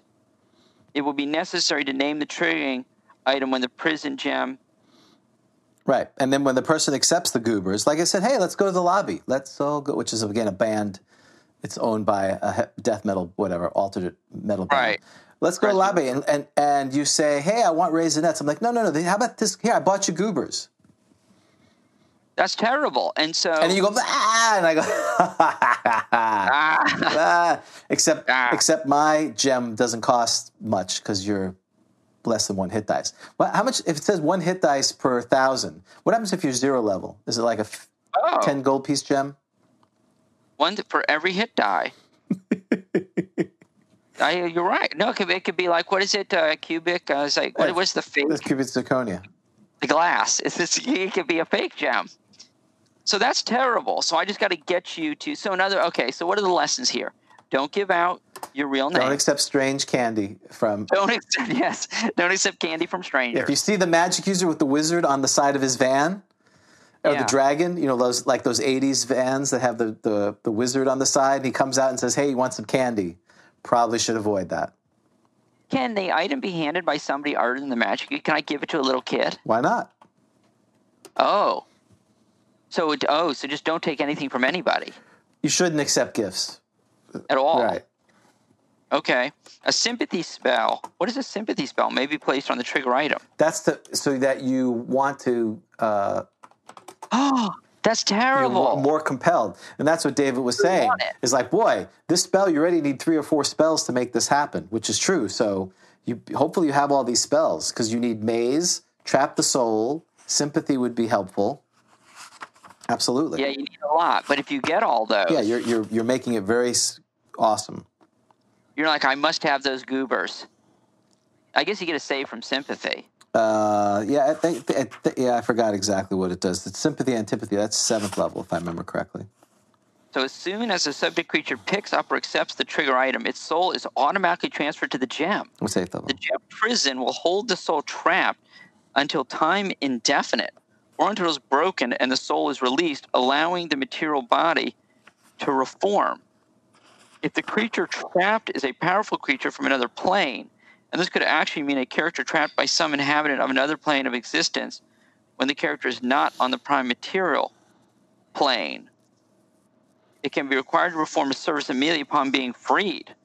Otherwise, the creature can go totally free once the gem imprisonment is broken. Mm-hmm. Oh, so you just break it like a normal gem then? Yeah, you smash it, and then the guy comes out. I don't need like a bunch of, okay. But so this is terrible. So if I trap your soul in a gem, I can just toss that thing in the ocean? Right. Lock it away. So, I just take a boat, and I'm like in the middle of the ocean. I just fling it out. Right. Go to the bottom of the ocean. You're probably eaten by a fish, by a gar. Yeah, or put it in a permanent cube of force. Protect it. If you're really, it's like if you had an ex-wife or ex-spouse. Here's your divorce papers. Right. They're in a gem. And so where's the gem can just be anywhere at that point? Have it in your pocket. You can do whatever. And yeah. And so, okay, now here's my question. What if I have a spirit? What if I'm an elf or a half-orc? Did you follow your own rule? Well, I would think I can't be trapped then. No. Did you look in this book? The cold. Oh, we did. Oh, no, I did not. This is your rule. This is. I was like the glossary. What would be in the glossary? Oh, that would be. Doesn't say anything about it. Nothing. Yeah, My take, trap the soul, is just very dramatic. It's trap the creature, basically. But yes, you could make that argument. No, I think you have to have a soul. Well, it does say, wait. It does say subject creature's life force. right. It doesn't say soul. Right. So is that just sort of like a name Right, for it's just it? to make it sound cool. Exactly. I think you're right. That makes sense to me. So, okay. So what do I do? So what do I do with this? I mean, am I taking this into the dungeon? No, you're not taking it done. This is the role. Here, Kobold, have some goobers. I think a lot of these spells were created for adventures. Why this creature got trapped. This is the whole. Yes, agreed. This is in the introduction. Yeah. I mean, there's like the soul gem in Ghost Tower. Right. I was trapped. Can you trap the thing? Can you reuse the same gem? Do you think? No, because you have to shatter it when it's broken. Wait, what? If you want to free the creature. No, I want to store a bunch of people. Oh, I think it's one per thing. Okay. But I'm sure there's probably, the crown of souls. Like, Well, there's the soul gem in Ghost. Have you ever been through Ghost Tower? No, you told me about it because there's a soul gem. kind of randomly, pew, right? It shoots out randomly, and if you get hit, you get. Yeah, you get. All right, that's an interesting one. Trap the soul. It's a conjuration, summoning. Okay. Or you could force someone. Like you said, there's a powerful creature who knows. I don't know. That creates potions that you need to save your. The kingdom or whatever, and he's not going to do it for you. So you trap the soul, and then I'll let you out if you, because it infers that when it gets out, it will do you. Not infers. It says the creature will do you a favor if you release it. So can you talk to the creature? That sounds like you can. If the creature, okay, I'm glad you brought that up. If the creature trapped is a powerful creature from another plane, yeah, it can be required to perform a service immediately upon being freed. And this could actually mean a character trapped by some inhabitant of another plane. Right. So that could be the start of the adventure. These characters go to the movies, and they pick up their goobers, and they become trapped. And then they get freed on the plane of fire or whatever.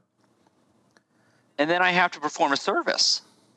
So I'm the one performing the service then, yes, right? Then that's right. That would be the start of the adventure. You'd be forced to. Right. Right, that I've got to perform.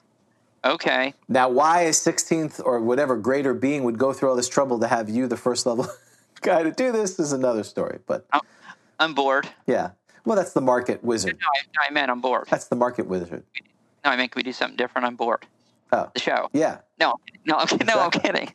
Yeah, no, because I'm bored. So basically, this is, again, the magic user in the market, which is that, you know what, I'm bored. I'm going to go trap somebody's soul just because I'm evil, right? Like, what is it? Our magic user in our next segment, Cameron, right? Elron Baroon. Right. So I'm Elron Baroon. I'm chaotic evil. And I'm like, yeah, I'm just going to go, you know what? I'm going to go trap somebody's soul. I guess it's a mean thing to do, right? I mean, so you want to do it to your enemy? Because I guess, do I know what's going on? I'm like trapped in there. I don't starve, it sounds like, right? It's like suspended. I mean, carbonite. I'm Han Solo. Right. You're in stasis. Okay. Am I thinking? Do you think? I think so. Yeah. So it is kind of cruel. Right. You're like the Superman when those criminals are put in those panes of glass and they're flying through the galaxy forever. It's a terrible fate. Okay. All right. I like it. All right. I learned something. Okay. All right. So now we're on to the next thing. Are we going to do our new? Because I was suggesting a new segment. Yes. You want to do the new segment first before we do So this is just a pilot. Yes, this is a pilot. To see how it goes.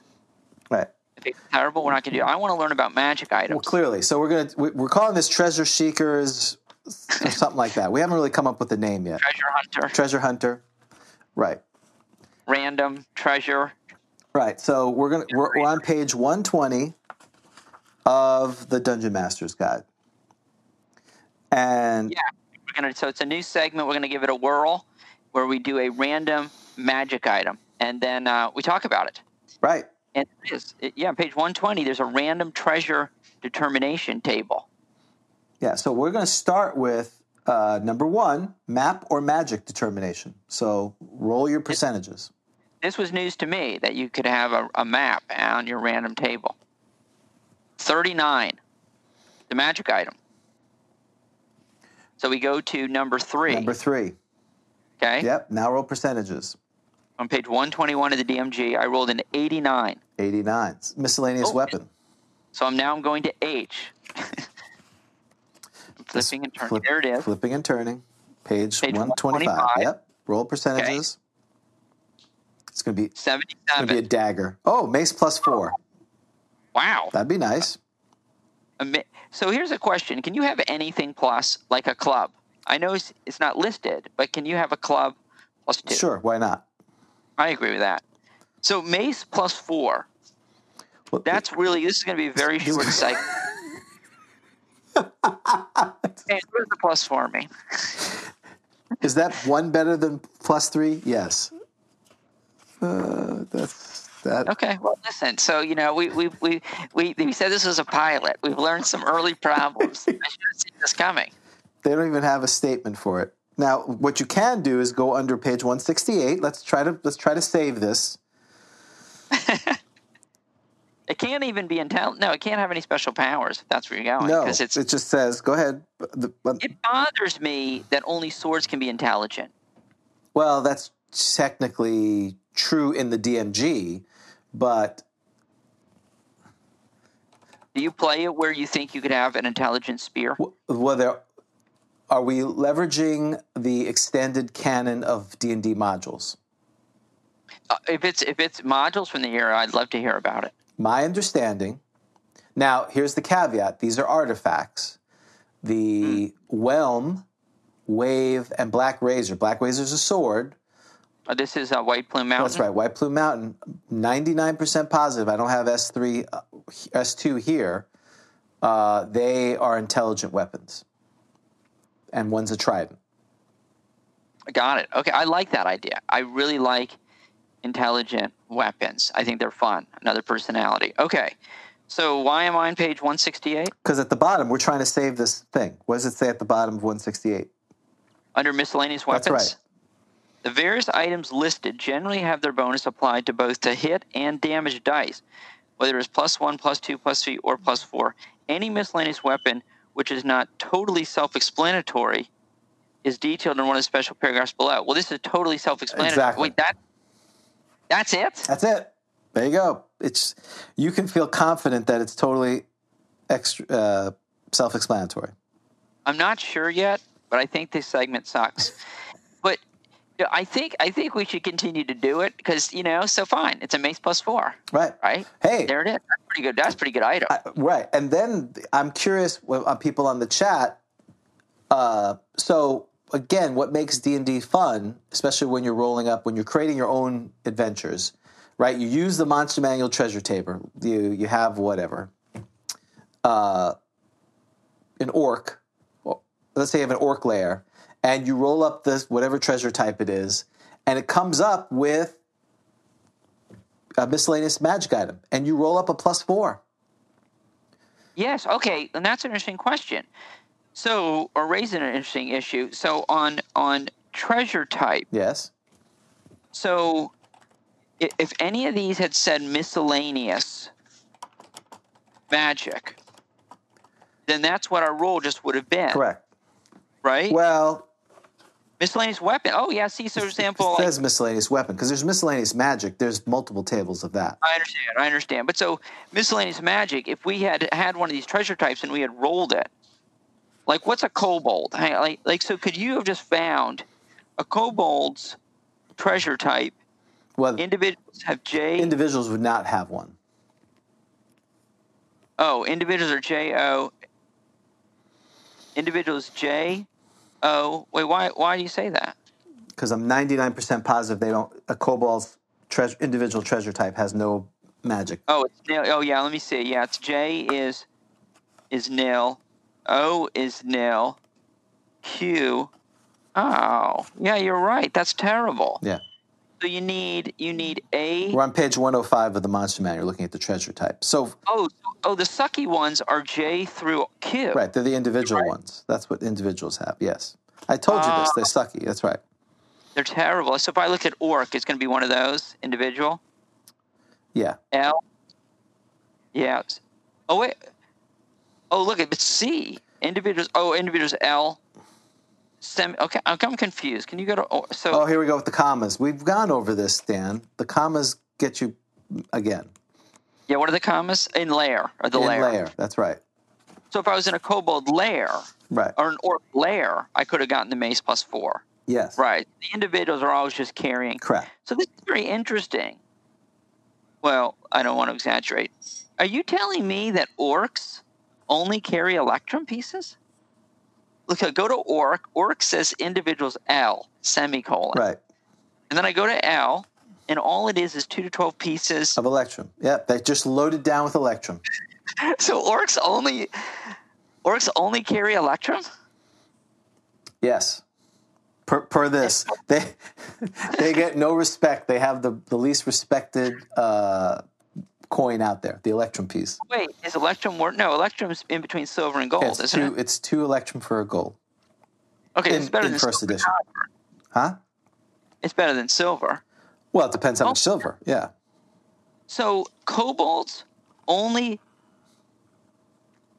Well, wait a second. Hold on. Go to kobold. There's no semicolon. Okay. Yeah. Mr. Semicolon. Okay. Page 850. Mr. Someone probably left a semicolon out. Oh, don't say it. You're not saying. I didn't say it. Don't say it. What? There's no semicolon. Right. Right. So, so what happens? So it's individuals J. Look at O. You think each individual O has 1 to 4,000 pieces of copper on them? No. Okay. And 1 to 3,000. This kobold has 5,000 coins on them. He's moving slow. So I should write a little semicolon in there. Yeah, you can put it. Here, hold on. This is my book. It still has my official name on it in the little sticker tape. Yep. Are you going to put a semicolon I'm going to put there? a semicolon. I'm defacing the book because you said it's okay. So kobold, it is okay. It actually helps. So kobolds are only carrying copper. There you go. Semicolon. Oh, and look. Goblins, Jody really should clean this up. Wow. Goblins, then it's individuals K, comma, layer C. There's no consistency here. So goblins are K. So goblins are only carrying silver. You're right. This is pretty weird. So goblins carry silver. Mm-hmm. Orcs electrum. Kobolds, copper. Right. Oh, it's going up in order, isn't it? Right. Same thing as the hit dice. Yeah, so what would be – so Knoll is L and M. Oh, they get electrum and gold. Oh, hobgoblins are going to be good. What? Hobgoblins would be good as well, right? Right. Hobgoblins would be better than orcs in theory. Oh, they are – well, I guess I got to figure it out. There's no semicolon. So I guess it's going to be J and M, which is gold. And then I guess it stops at D. Okay. All right. So for those who maybe, if you've used prepackaged modules, this is all figured out for you. If you were writing your own adventure, doing a random encounter, here's what you would have to do. I mean, Gary talks about it in the DMG placement of treasure and magic items. And again, he wants you to find that sweet spot. Don't be such a tightwad, because if you don't give treasure out, that's the main driver of experience points. Your players are going to be unhappy, but don't be Monty Hall. He tends to err towards less. So if you had a creature that, again, going back to... So here's a question for you, Dan. The orc lair, right? Or let's say goblins, your favorite, 4 to 400, right? So the lair is C for 4 to 400. Do you nerf the amount of money? Let's say you roll crappy on the 4 to 400 for 40 to 400 for goblins. You end up with, 110. And your party cleans them out. And then you roll for C. Do you say, well, there's only 110, which is basically 25% of the maximum goblins, or you just say, hey, this is what the goblin layers has, this is what they get? I say I just roll. I'd sort of hurt my head. I do just roll. I wouldn't adjust it. I agree. Because I like the random anyway. So Right. if this small group has a ton, that's funny, and the vice versa. But can I go back to kobolds? I'm very upset about this. Okay, their lair is O and Q, right? Mm-hmm. They have no maps or magic items? No. Oh, look, it does say maps up there. Maps or magic. They have no maps or magic items. Right, they suck. That's crazy. Kobolds never have magic items in their lair. I know I'm just repeating. You can keep saying it. Right? That's terrible. Even the why do they not have any magic items? Because they're garbage. They're all taken?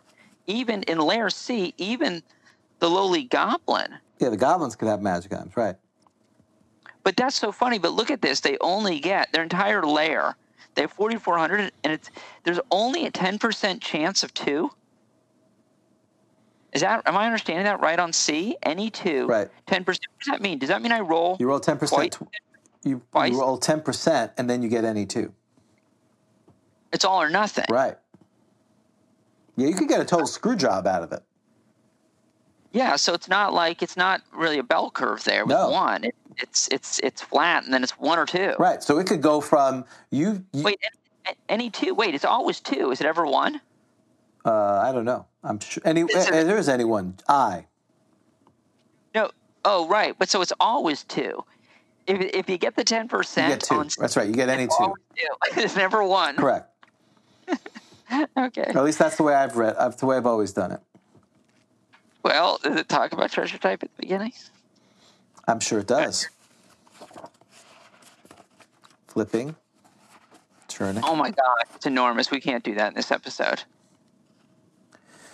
First to the table, if individual chair, each member of the party will carry, otherwise treasure is found in layers of monsters explained above. Note that although the encounter occurs in a monster layer and the monsters possess some treasure type, this does not automatically mean that the adventurers will gain treasure by defeating monsters. Most treasure types show probabilities of various kinds of wealth to incur. Subsequent dice rolls indicate the form of treasure is not in the treasure trove, then it's not there, and it's quite possible to come up with no wealth. There you go. All right, let's punt on that. We can do a treasure type episode. Oh, and here, this goes back to what I was just saying. Finally, it must be stated that treasure types are based upon the occurrence of the mean number of monsters as indicated by the number appearing and adjustments detailed in the explanatory material provided. Adjustments downward should be made for instances where few monsters are encountered. Yeah, I have to do it. So, yeah, I'm sorry. Yeah, I remember reading it somewhere. That's why I said, do you do that or not? So... Well, I should have. I've never used treasure type, but so I would have to do that. So there you go. So that's how you would do it. But the point is, with all this, you're in the goblin lair and you roll up a +4 mace. I like that. So in other words, I wonder how many people use treasure type, because in one respect, when you're writing an adventure. And I think that Ed Greenwood wrote about this. He had a list of interesting magic items in Dragon Magazine, and I really liked that list. But I remember he wrote in there that you really should come up with your own. This should only be if you really need to use something random on the fly. Otherwise, you should customize it for your adventure. But I love the random, and so in some respects, it seems like it's the lazy thing to do to use treasure type. You're not customizing it for your adventure. But I also kind of like that idea that you come across a mace +4 in the orc lair because you randomly rolled it. I mean, I love the random. I kind of like this idea at times that the DM is just the umpire. You're not creating everything, right? I mean, it's this kind of idea that dice don't lie. Yeah. If the dice says mace +4, that's a good story. And if it makes things kind of crazy and unbalanced, well, I'll throw in some more monsters. I don't know. What's your thought? I think generally I would go with it, especially like that, because it's not a... And we talked about placing magic items, whatever that was, 1,000 years ago. It's not going to break your game. What I would suggest is, in my later DMing, I wouldn't just call it a +4 mace. Quickly make some kind of quick backstory for it, because that's a super powerful weapon. I think when we make these things so generic, it loses something. And ever since I read The Hobbit again, I'm really trying to make magic items more interesting. Yeah, maybe like so maybe make it like a +4 versus something, Right. and give it a backstory and some history. Oh, I agree with you completely. I mean, I love history and backstory for magic items. It's why I like intelligent swords, to kind of give them a personality. Okay, all right. Shall we move on to? Have you ever played a wizard? Might as well, even though I'm dead, so it doesn't matter. No, aren't you back? No, I'm not back. I'm dead. I'm a dead man. Dead man walking. You're going to make a choice. You're still going to decide. Okay. Yeah, I'm making choices, but I'm as a dead man, so it doesn't matter. But okay, you've gone to where do you go? You're chaotic good. Where do you go? I think I'm neutral good. Oh, you think you're neutral good? Neutral, okay. Leaning towards law, because I am a government employee, so I do follow the law somewhat. Oh, so neutral good, parenthetical, lawful.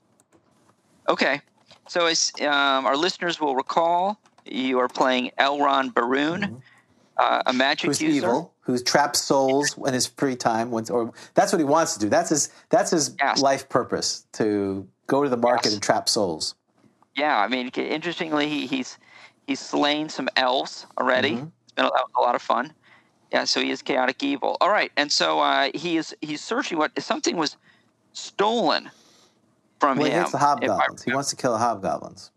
He's going to the hobgoblin lair. Yes. So it's Revenge is Sweet, because they took his. Did they take a ring? That I don't remember.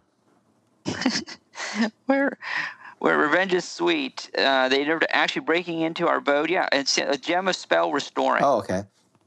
Those are Makes gems. sense. Okay. And so we are looking for the hobgoblin lair, and some of us, not all of us, have just taken care of ghouls. Some of us were ripped off by Kelly Villamere. He's on our list of people I got to call back. I'm saying he ripped me off from my elf protection, but okay, I'm not bitter. All right. Okay, I'm glad. So as you walk up the hallway from the room, you turn a corner and see a hulking form seemingly munching on a body. He can't be that bad of a guy. Just then he turns around to face you. Oops, it's a wight. Oh, jeez. Just enough time to... Oh, wights are nasty. Is that energy drain, right? Negative material plane. Yeah, right? Yeah, and wights are nasty. So they've got the wild hair. Yeah, the wild hair, yeah. And the claws. They're moderate evil. They're moderate evil. That is, they are the epitome of moderate evil on the absolute table. On the absolute scale. So here are your 10 choices. Number 1, cast sleep spell on it. Yes. If that fails, attack with your dagger. You want to die another death. D2, throw dart at it, then charge in to attack with your dagger. D3, cast ice storm spell on it, then attack with dagger. Ooh, I like that. D4, cast continual light on it while quickly running past with dagger in hand. D5, cast burning hands on it, then attack with dagger. D6, cast magic missiles on it, then attack with dagger. D7, cast invisibility on self using ring, then run past. D8, cast a lightning bolt on it, then attack with dagger. That sounds good. D9, cast protection from evil on self, then attack with dagger. D10, use wand of paralyzation on it, then attack with dagger if it fails. So 1 is sleep, 2 is dart, 3 is ice storm, 4 continual light, 5 burning hands, 6 magic missiles, 7 invisibility, 8 lightning bolt, 9 protection from evil, 10 paralyzation. Yep. And some of these could be controversial depending on your DM. So if you want to play with the game, just put your what you think you're going to do in this case. The Angry Monk says 4. Continual light. Jonathan goes with 9, protection from evil. Very good. Again, I feel like the waiter. Very good. Very good. That's a good choice. Excellent. Excellent. The protection from evil is an excellent choice. I don't mess around with whites. Right. I'm going with lightning bolt. All right, Dan. In a room, is that? Oh my God, is that going to bounce around? Who knows? But that sounds good. Meaning bad. You want me to join you in wherever it That's is? right. Well, if I wanted to kill myself, I would go with 1. Right. I think they got some resistance, don't they? Yeah. Well, this is what the whole undead thing, and we'll talk about that. I'm going to pick 7, even though in my game that would not work. Why? Because I think undead are immune to those type of things in my game, illusions. I was invisibility. Well, I was kind of wondering that because they're partly. Are they getting energy for the negative material plane, or are they partly in the? They just get energy from. They're not in the negative material plane. Well, it's hard to. Because these are corporal creatures. The wraith and specters, they have their essences back there. They have some connection. It's, again, I'm sure someone has done a better job with that, but okay. Anyone else? So final call. I got 5 seconds.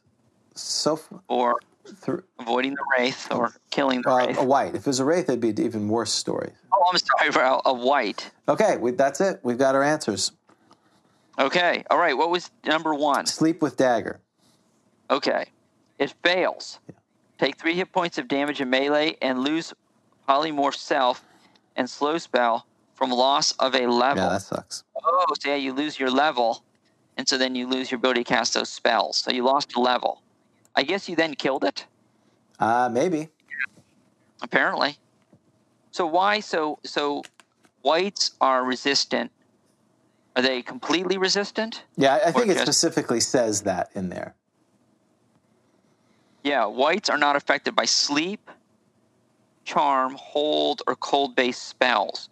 Neither poison nor paralyzation harms whites. That's interesting. That says that there, and we've had that issue with can you poison a black pudding? Right. And so here it says it, if it doesn't, which leads, of course, to the negative inference that otherwise you would be. Right. Why do you think they're not affected by sleep, charm, hold, or cold person? Well, because they're dead, I think is the idea. I kind of don't sleep anyway. You can't charm me. You can't. What about hold, though? Well, because... And why? Again, it's that idea that their soul spirits have been corrupted and they have these powers now. And cold, because I'm just cold anyway? Apparently. The cold... I'm sure that's more legend than rationale. Okay. Because I'm sure it's back to the Barrow White, they live in these damp, cold places, that kind of thing. Oh, yeah. And did he feel very cold when he was attacked by... Didn't Frodo get attacked by... by the ring wraiths. No, that's right. That's what I'm thinking of, not the Barrow Whites. Okay, D2. What was D2? Dart and dagger. Okay, it same thing. Yeah. So CD1. Oh, he's getting lazy. Oh my God, he's getting crazy lazy. Yeah, he was sick of it. That guy hadn't paid him back his $25. Exactly. Whatever. He's already moving on. Fails, and you lose level. 3 was Ice Storm. Wow, same thing. It fails. Oh, because it's cold. That's right. So glad you didn't pick that. Yeah, I sure am. 4. What was 4? Continual light. It works. Yeah. Great choice. There you go. Good job. Why is that a great choice? Because they don't like the light. They avoid light, I think it says. Does it say that in there? 99% positive it says it. Go look. Oh, so if I see a white, I want to use something. Oh, whites shun bright lights and hate sunlight. Oh, that's great. So if I cast so what does that usually mean? If I cast a light spell on, how do you play that? What happens then? They would have, like a cross. It would be like the same thing like a cross with the vampire. Like turning almost. Well, they avoid it. They don't run. Yeah. They just will avoid it. Yeah. Okay. What was number 5? Number 5, Burning Hands. Oh, works a bit, but in melee, so that works because it's heat-based. Yeah. That's good. Works a bit, but in melee, take 2 hit points. Oh, and you lose your level. Yeah. So you guys, did anyone pick 5? No. Okay, so no one's lost a level. No one, currently, no. Okay, what was D6? Magic Missile. Same as D5, works a bit. Same as D5. Right. It's just not enough damage because they're too powerful. Oh, and you lost a level. 7. Invisibility. Works great. Did anyone take that? No. Well, that worked great. 8. Light bulb. No, lightning bolt. That's you. Light bulb. That's a cantrip. That does sound like a cantrip, doesn't it? A light bulb. D8, same as D4. Works great. I'm getting better. Great choice, says Callie. Thank you, Callie. I appreciate it. Great magazine. D9. Protection from evil, then dagger. Works a bit. Oh my gosh! One of our listeners lost a level. Oh, sorry, Jonathan, you lost a level. Okay. And so don't be trying to use that. We need to police this. Don't be using that polymorph cell for slow spell next time. We on D10? Yep, paralyzation. Same as D1. It fails 3 hit points and lose a level. There you go. So what do we learn about fighting whites? Use light. Use light and try to hit. Don't get near them. That's the whole thing. Yeah. Run. Right. Stay away from them. Okay. Losing a level is worse than death.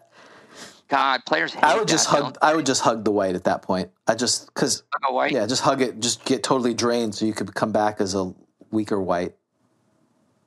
Yeah, players absolutely hate that. Okay. Because we had that. So we lost 2 players. We lost 2 characters. They didn't die, but they became 0 level. One became like 0-1 because he was wet. Wasn't he like a...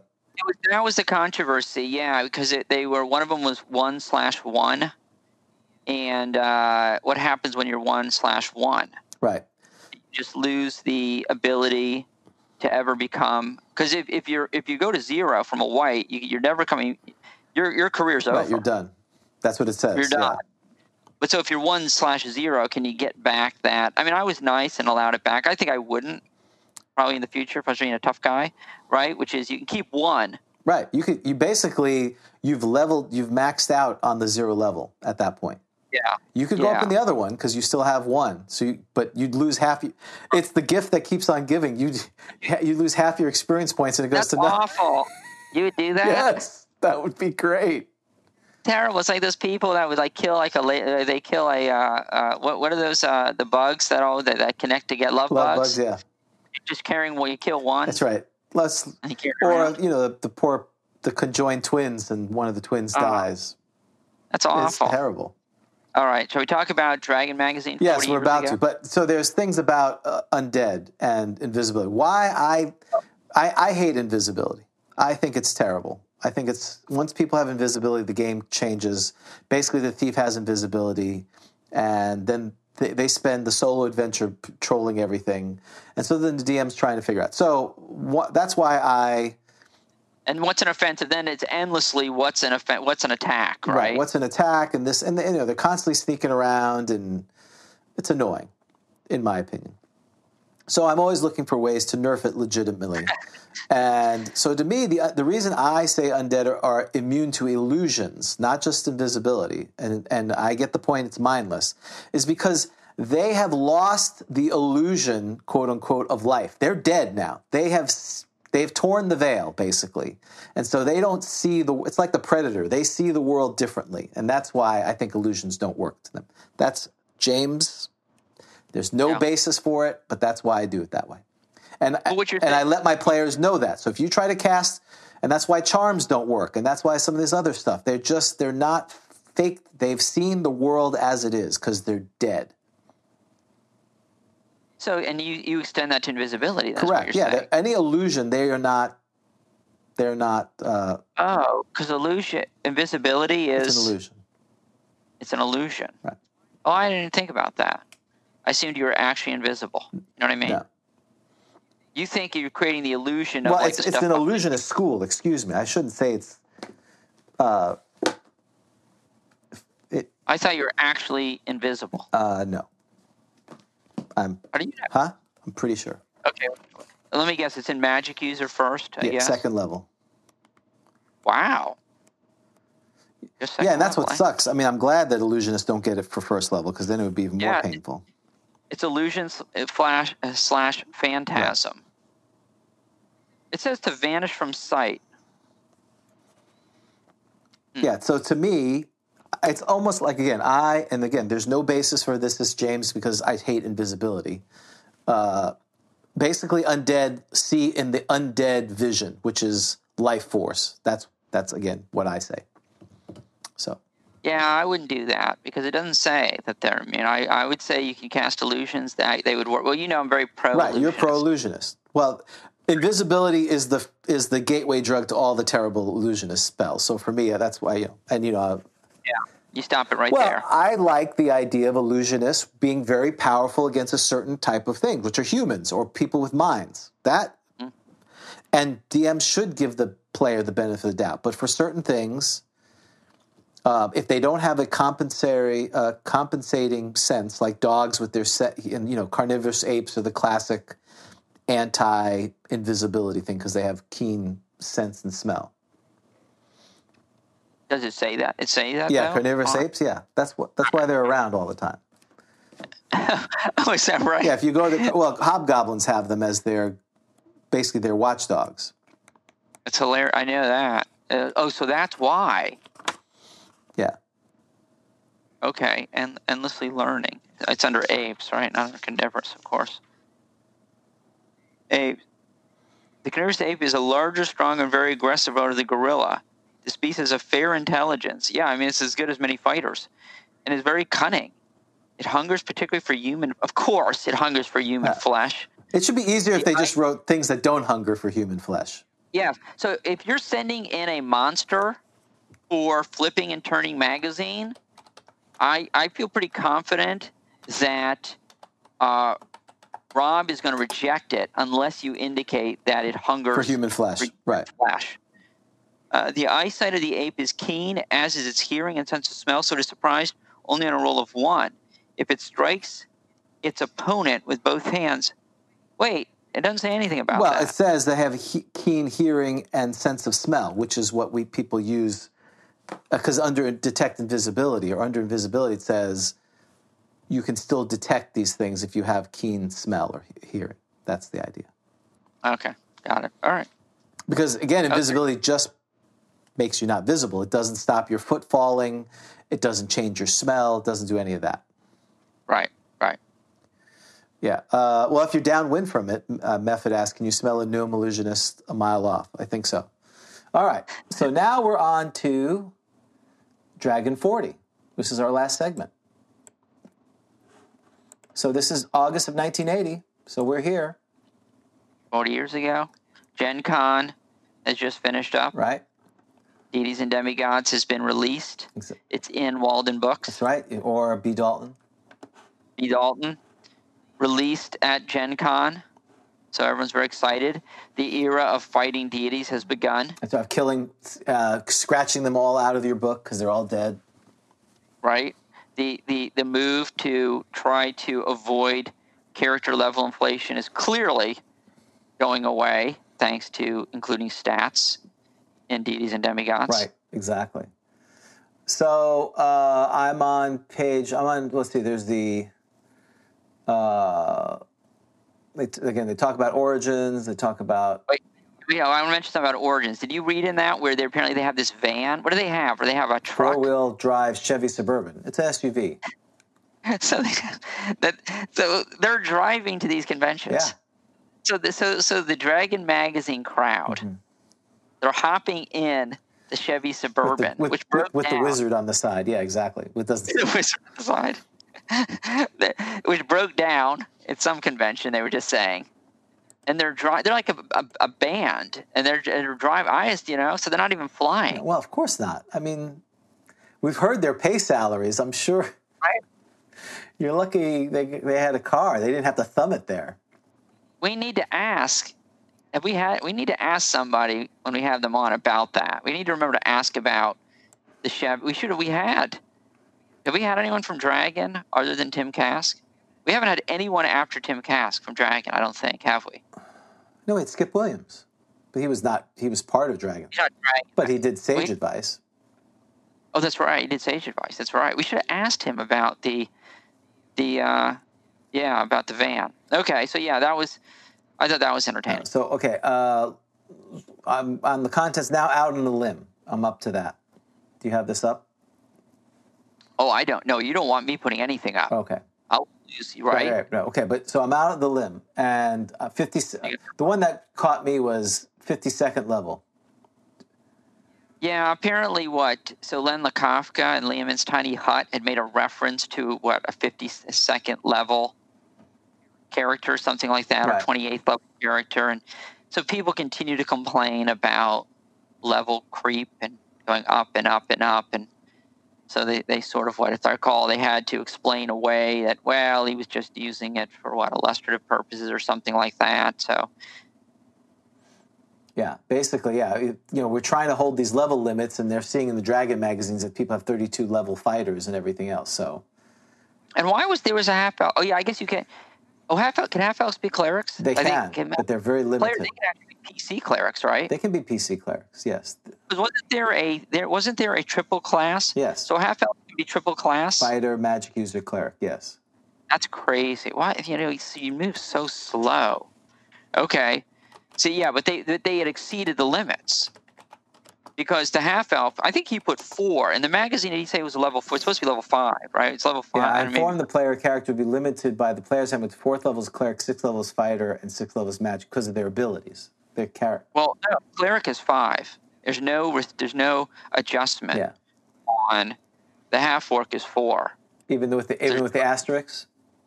There's no asterisk. Okay. Or this is footnotes, which is different than an asterisk, which you'll have to decide whether you're using. Well, it's rules AF. It's both. It depends. Oh, AF, asterisk and footnotes. Right. Got it. So no, there is no footnote there. There's no story there. Gotcha. Okay. So yeah, all right. So there was not, there was not a lot jumping out at me with this edition. I got to tell you. Okay. So but that was the one I thought 52nd level problems I don't have. Where was Sage Advice? There's no Sage Advice. Did you see a Sage Advice? I didn't see Sage Advice, no. That's my favorite part. I know, seeing the random determinations that are then told they're wrong. So I was very disappointed to see no Sage Advice. Maybe Jean was working on, is that when the Silver Princess was being done? Or is that before? She was probably in the Soul Gem prison. for making Silver Princess. Yes, and Fighter, Magic User, Thief is the other triple class I think half-elves can be. But I wanted to ask Errol, I forgot, so I got a little bit confused. So he said it was an act of rebellion. Uh-huh. I mean, it may have been, right, to do that drawing, right? Right. Well, he said it's like, not passive-aggressive, but, active resistance or something to that effect. But why? But what was the act of resistance about the drawing? Sticking it to the man. Wait, how are they sticking it to the man? How is he sticking it to the man? Well, I think he was being coy. I could be wrong about the fact that the hermaphrodites were TSR management. That was what I was going to ask you about, because so I got, if he was sticking it to the man, does that suggest that maybe, they're supposed to look like? Well, he was very coy about it. I don't think he wanted to show any controversy, but he did say there was a upstairs, downstairs, Downton Abbey kind of difference between the higher-ups. And again, the fact that this company had higher-ups, I mean, how many people are in this company? There's like 20 of them. The org chart isn't that big. Right. I mean, it's like, ooh. Every time I hear there's a vice president, this and that, I'm like, they got like, 10 people that are working. Well, it sounds like, and maybe what, Kevin Bloom, right? Well, there's a few of them, but yeah, go ahead. So was it the word comes, don't change anything of this. So I'd gotten confused thinking that he could draw anything he wants, it's not going to be changed. But of course that was wrong. What wasn't supposed to be changed was the text, right? The Gene Wells. And so the editors who are all tight, and everyone there's tight, and the artists, they're all tight. And so the editors are so Errol is sort of sticking up for, correct me if I'm wrong. That's what my understanding, yes. He's sticking up for the editors who are, their hands are being tied, they don't like it. And so he's going to sort of do a bit of an act of rebellion there. Right. And so if some of these drawings look somewhat like, might look, could be, might have some appearance like some of the people, right, the higher ups, including Gary, right. So be it. Exactly. Right. It'd be like for our, turning and flipping, if they had an illustration of us on a hermaphrodite, let alone a two-headed troll, but hermaphrodite type of creature.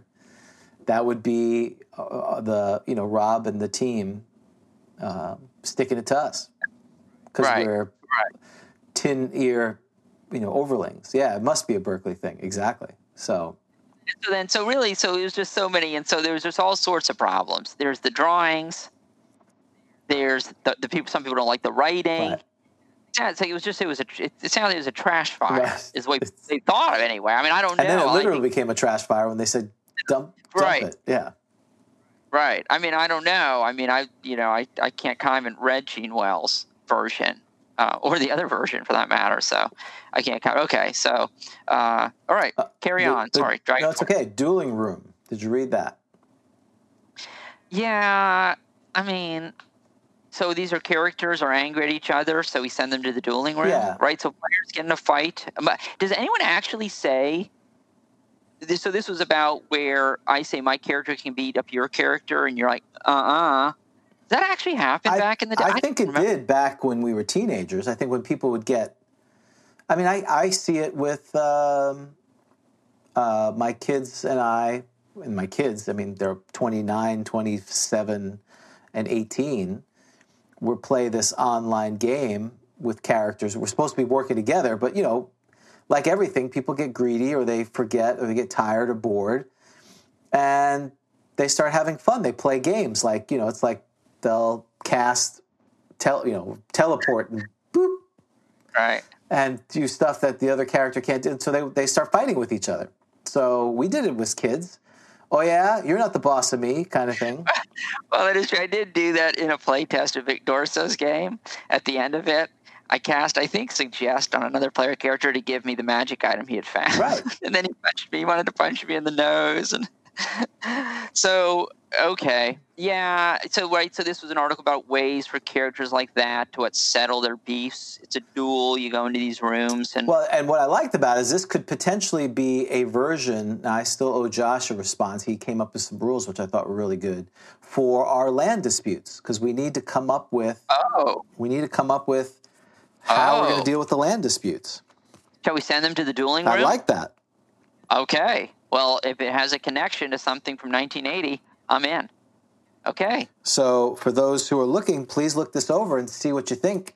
Because, again, for those who may not be aware, the Grog Empire, as it's continually increased, we're now having rulers of the Grog Empire, their lands are abutting each other. And or people are trying to make claims for lands that other people are seeing as a threat. So we're trying to figure out a way. So if you're interested in that, you have to be a patron. And B, then go out to Discord to the Grog Empire, and we're going to discuss.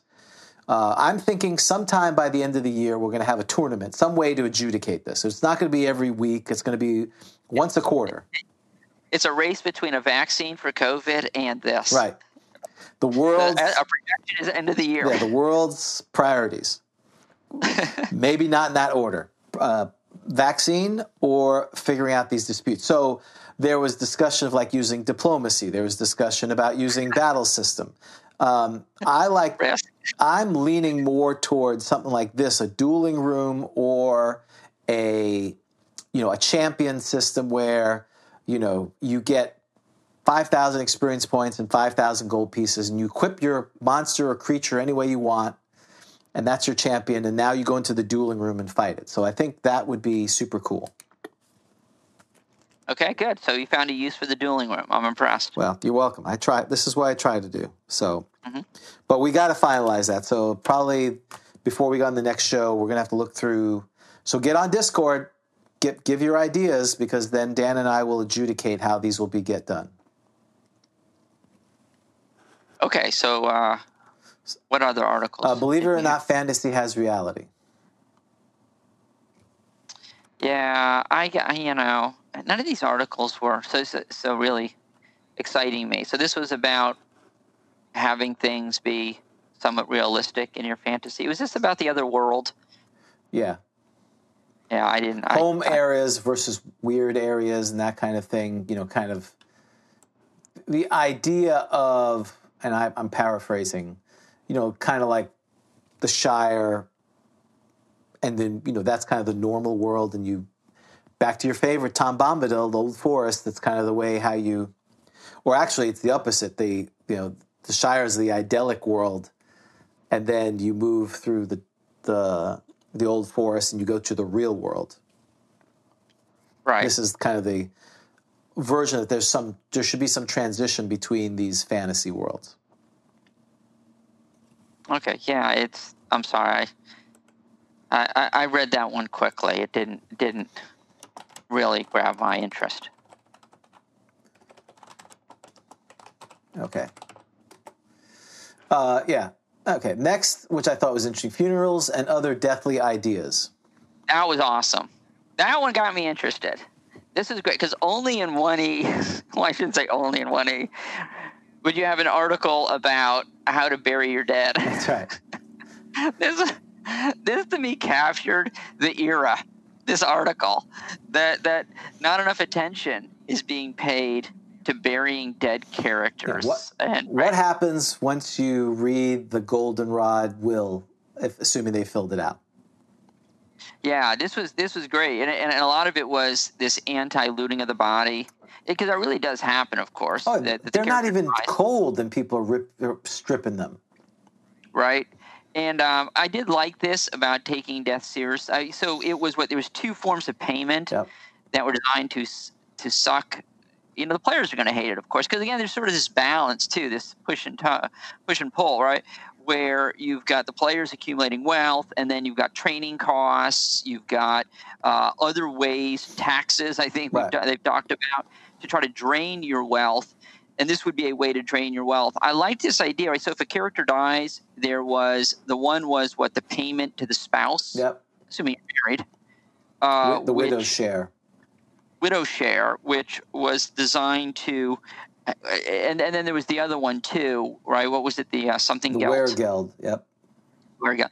Both what meant to be payments in the event players died, and designed to have two purposes, if I recall correctly. One is to siphon money from the party, and two, to give them incentive to have a lower mortality rate that you'd have to pay, right? So the first level character doesn't want to have to give up a large sum of money to pay the Weregeld or the widow's share. And then there was also a lot of talk about how to go about disposing, which I found more entertaining, how to dispose of bodies. Well, that is funny. But, the fact that apparently, because, again, this was a different play style, that in previous D&D adventures, it was high-level characters' habit to view first- and second-level characters as monster fodder. They'd be forced out front, often at sword point. What is this? I mean, to me, that's hilarious. We would never do that. We played the low-level guys, you keep them in the back but I guess apparently it was like, hey, Bob, no wonder why this game didn't go anywhere. Oh, yeah, you're going to want to play with us? Yeah, roll up your character. Oh, he's first level. Great. Yeah, here's my 7th level wizard. And so you get up front. Yeah, I'm in charge, so you do what I tell you to do. And you need to earn your keep. You go first. Yeah, apparently. Sounds like a fun group to be in. Sounds horrible. I mean, you do that with hirelings. You try to do it with hirelings. Right. Well, and they say no. They say forget it. They run away. Mm-hmm. So, well, I like there is a statement in there. There's no footnote, no support, no citation to authority for the fact that wills are binding on all of the other player characters. You would like that. That's right. Well, that's why you should fill out. I mean, there are, and even if you don't have a will, and so you die intestate, there's probably going to be some sort of law specifying who gets your stuff. Right. And so you really, looting is stealing at that point, isn't it? I think it's stealing. Well, especially if you have lawful characters, they should follow the cultural norms of the thing.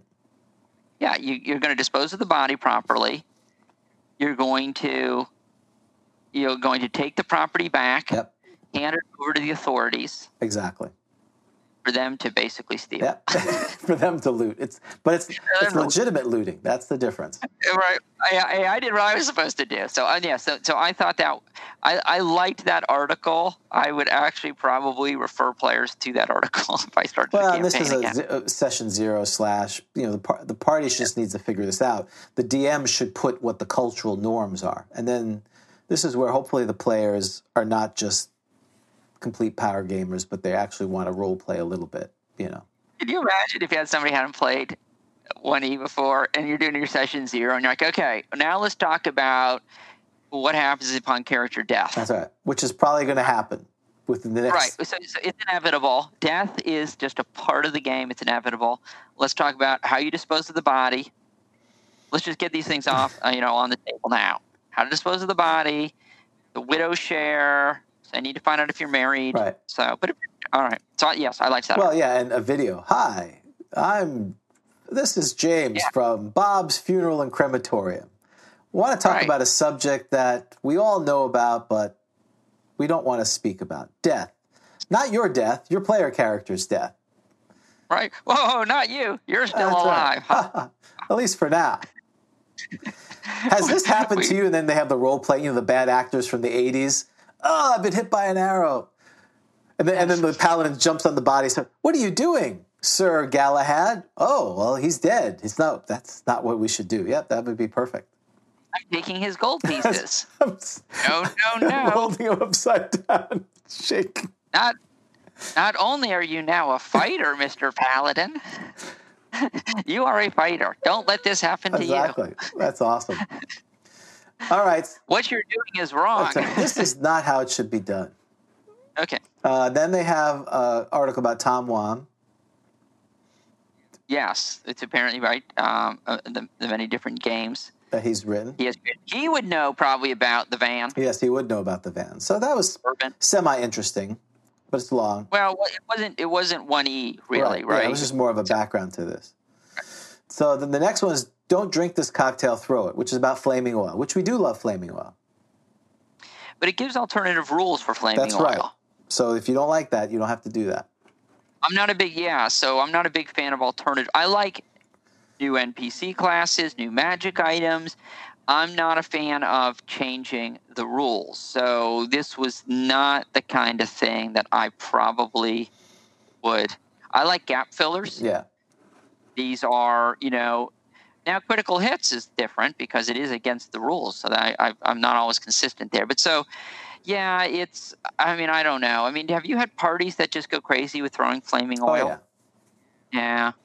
I think the rules are confusing, and I've never, we've talked about those rules about when it breaks, and you got the location and the hit. It's long. It's not as bad as grappling. Right, and I'm still looking for Jason's grappling one because one day we're going to, before this show is over, we're going to do unencumbered. We got to do unarmed combat, and maybe what we should do. That's why we should do the combat between the Grog Empire people, grappling. Oh God, they grapple. That sounds horrible, doesn't it? We should do it.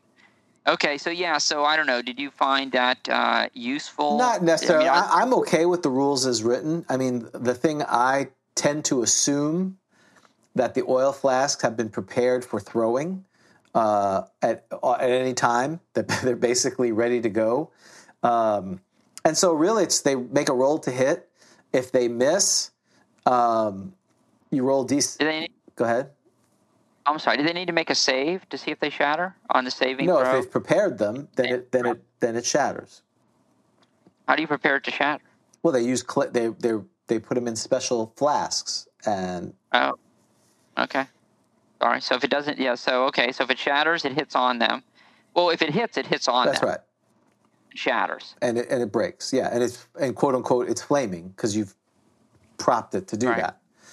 And it's 2 to 12, and it's D6. If you miss, you roll a D6 and a D8. The D6 is how far it, and then the D8 is the cardinal, how, left, right, center. So you just have to know where you're doing. So it doesn't take super long, but I skip the whole rolling the saving throw. If they're throwing it at a pillow, then I would probably do the saving throw. Yeah, they're throwing it at a sleeping guy. Yeah, or if they're throwing it at me in my belly and they hit my belly, yeah, it probably is. This would be soft. This would be soft. But if they're throwing it at a concrete wall, mine's bone. right? I wouldn't roll. I would just say it automatically shatters. So that's I think that's the only difference I would have. Yeah.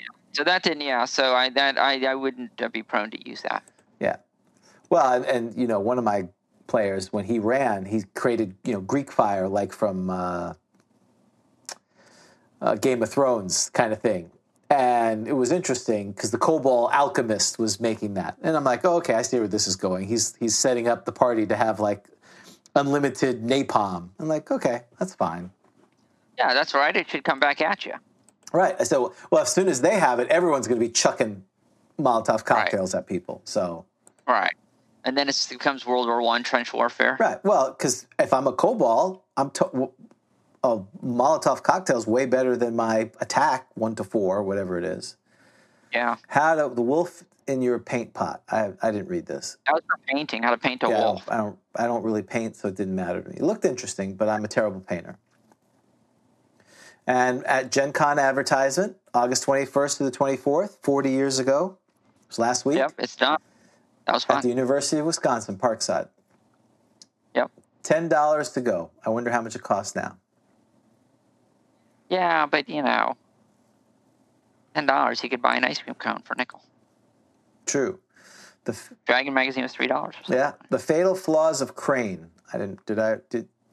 That was not about AD&D. It wasn't about AD&D, and we generally don't read those. Then they had Artifacts of Dragon's Past was about RuneQuest. I probably should have read it, but I didn't. Why? Huh? That's RuneQuest. That's right. Well, sometimes there's interesting ideas you can cross-pollinate. Scroll. Here, the were creatures. I was excited when I saw it. It's Roger Moore wrote that, correct? Yep. I saw it. I love Roger Moore. Only Gary's above him in my estimation. I was disappointed, though. I mean, I loved the idea of new were creatures. Well, there's one that's obviously missing. What? The were squirrel. Well, there was a were weasel. I saw the were weasel. I thought you would be happy about that. I was angry that the were weasel's chaotic evil or something like that, or parenthetical. Oh, I was angry. Squeeze. Why chaotic is a weasel evil. So anti-weasel? So what I did now, if you look at, I was very excited about. There's a were badger, I believe. Yeah, were badger. But it doesn't tell a lot about the different. I don't think it said anything about the different forms of the were badger. The entries were very short. So what I would have liked was much more of a write-up on each of these. I felt like this was just sort of this long list of different were creatures with stats, and I didn't get a lot of flavor for the type of were creatures. It was all very quick. So I ended up being disappointed, right? Like, take a look at were a badger. Yeah, it's not much. Were badger. Does it even say what it's different? Because you want to know, okay, does it have like the were rat kind of form, right? That I'm like a human-esque big badger, like Bucky the Badger, whoever it is. Right, for Wisconsin, yeah. Wisconsin, am I like that? Is he aware, or am I human? I assume, obviously I'm human because I'm both, right? I guess if it doesn't say there's a middle one, I guess all were creatures, you're both the human and the animal. Right. And then I guess if it doesn't mention the third, the hybrid, the rat man, yeah. You don't have it. Is that? Would you agree with that? That means you don't have it. Well, like then? werewolf, I don't remember. Maybe they do turn into a wolf. I always, we always think of them as the werewolf, the wolf man, not as the wolf. Maybe. Yeah, that's right. So I was. But maybe they can be a wolf. I don't, because we never see them as the wolf. They're always the wolf man, or they're a human. That's true. I like the were sloth. That's the next. That's what I'm going to use. That was okay. Yes, I loved that. So I was excited to see the were sloth. But then, so I'm a human, and then I turn into a sloth. And does it tell me what my size is as a sloth? I don't feel like there's a lot of information. Oh yeah, werewolves can be, but there's also wool wearers. They can be normal wolves. Okay, so they all have the ones in here have that 3 states: the pure animal, pure human, or the mix. So the werewolf can have the pure. Okay, Do they all have? Do they all have that? I guess. Well, I don't. Well, this is Roger Moore, so you'd have to ask him. But I'm saying, I think in the lycanthropes they do. The lycanthropes, you have all of the humans with the ability to assume animal form. Each type has its own language. But that was just under werewolves. But like the wereboar is not. I don't know. Wereboars are ugly temper and likely to attack. In their human shape, they're usually timid and irascible. Wereboars seldom. So are they just? Is a wereboar just a boar? When he becomes a. No, it says size large. So is it just? Whoa! Is it just the picture? The picture of the wereboar, which is amazing. It's a Tramp picture, and the were-rat. Tramp did great jobs on these. Are you just like the were-rats? It actually says, doesn't it? Were-rats would take 3 forms, which would seem to suggest that if you don't say it, you're just 2. Right. So is a wereboar just a boar? I don't know. When they're an animal? I think so, because doesn't it say their animal form? And like a werebear. Let's see. Well, it says, are humans with the ability to assume animal form during the part they most shape turn to their animal form. Now the question is that animal form the same as their man animal form? I think so. Like a werebear. The werebear is Bjorn. Bjorn just turned into a big bear. He wasn't a bipedal bear. Though the wereboar seems to be. Well, no, I got to tell you, I think that they're just a.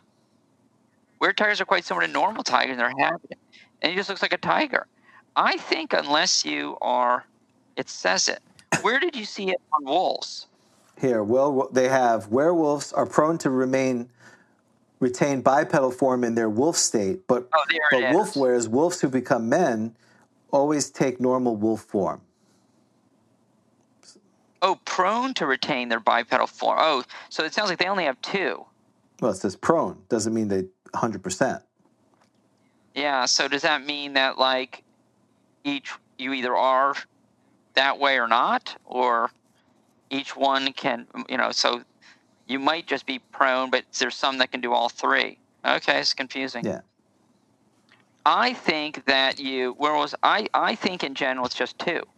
So I think that unless it says it, so now let's take if that's true. Let's go to sloth. And I guess that's why there's less discussion about them. But so is sloth. What kind of? I just turned into a sloth. That's ridiculous. I love it. Am I a giant sloth even, or what does it say? Sloth. It says you're medium. I don't know. Is a sloth? It's pretty big. Where's the sloth? We don't have it in the monster manual. It's just a slug. A slug's not a sloth, right? A slug is not a sloth. Sloth is the creatures that move. The sloth, like they're on the Geico commercial. He's doing the Pictionary, and he just wrote half a line. So where's sloth? They're inoffensive and spend much of their time eating leaves, sleeping. If they gain surprise over an opponent, they will flee 50% of the time, and sit silently otherwise. So if they get surprised, they just as a sloth. As a sloth. In my sloth state. Yeah, in their sloth state. All right. I thought, I was underwhelmed. It was. I loved the idea of more were creatures, but I didn't like the execution, which is very unusual for me to say on a Roger Moore article. All right, let's keep going. Okay.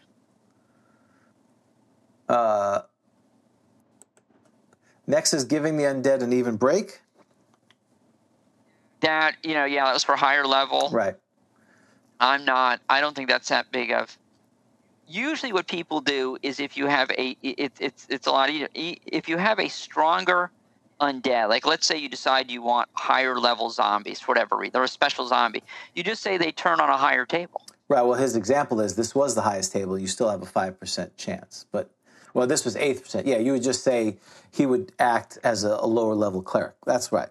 Oh, I missed that. Does this always give you a chance to turn even like the highest level? No, you're right. I forgot. This was 8th level. He was saying 8th level cleric has a chance. I think an 8th level cleric should have a chance, but maybe it's not a 10% chance. Maybe it should just be a 5% chance.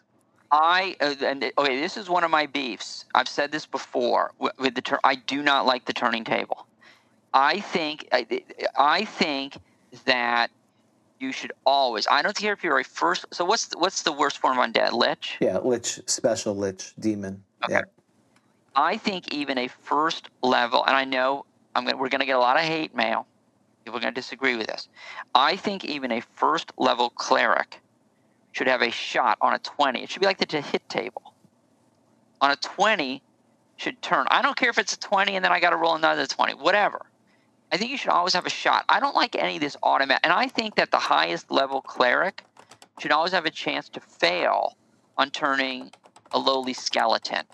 I don't like, because, you write an adventure for 4 to 6 level, and you don't want to put in their skeletons because you know that they're automatically turned, correct? I mean, there's nothing interesting about that then. There's no chance. So even with like a kobold, there's a chance that the kobold gets a lucky shot and cause you can throw in 5 kobolds, and it could cause the party of 4 to 6 possibly some problems. Maybe. Unlikely. But you can cause some damage, who knows. But with the turning, you don't have that ability at the outer edges. So but if you're going to do that, then you have to do it that any evil cleric can turn a paladin. That's the other thing you have to be. Why? I'm just saying it's good. What's good for the goose is good for the gander. I agree with that. I like that. So I would redo the turning table more like a saving throw kind of table, And then if your minus so much, it's maybe automatic, well, not automatic because you're rolling, but, you turn them to dust, you destroy and stuff like that. So, yeah. Either that or, I would, if they've been particularly pious, give them the divine intervention that they can turn at a higher level. Chiron didn't do divine intervention. I know. I said we weren't going to do that.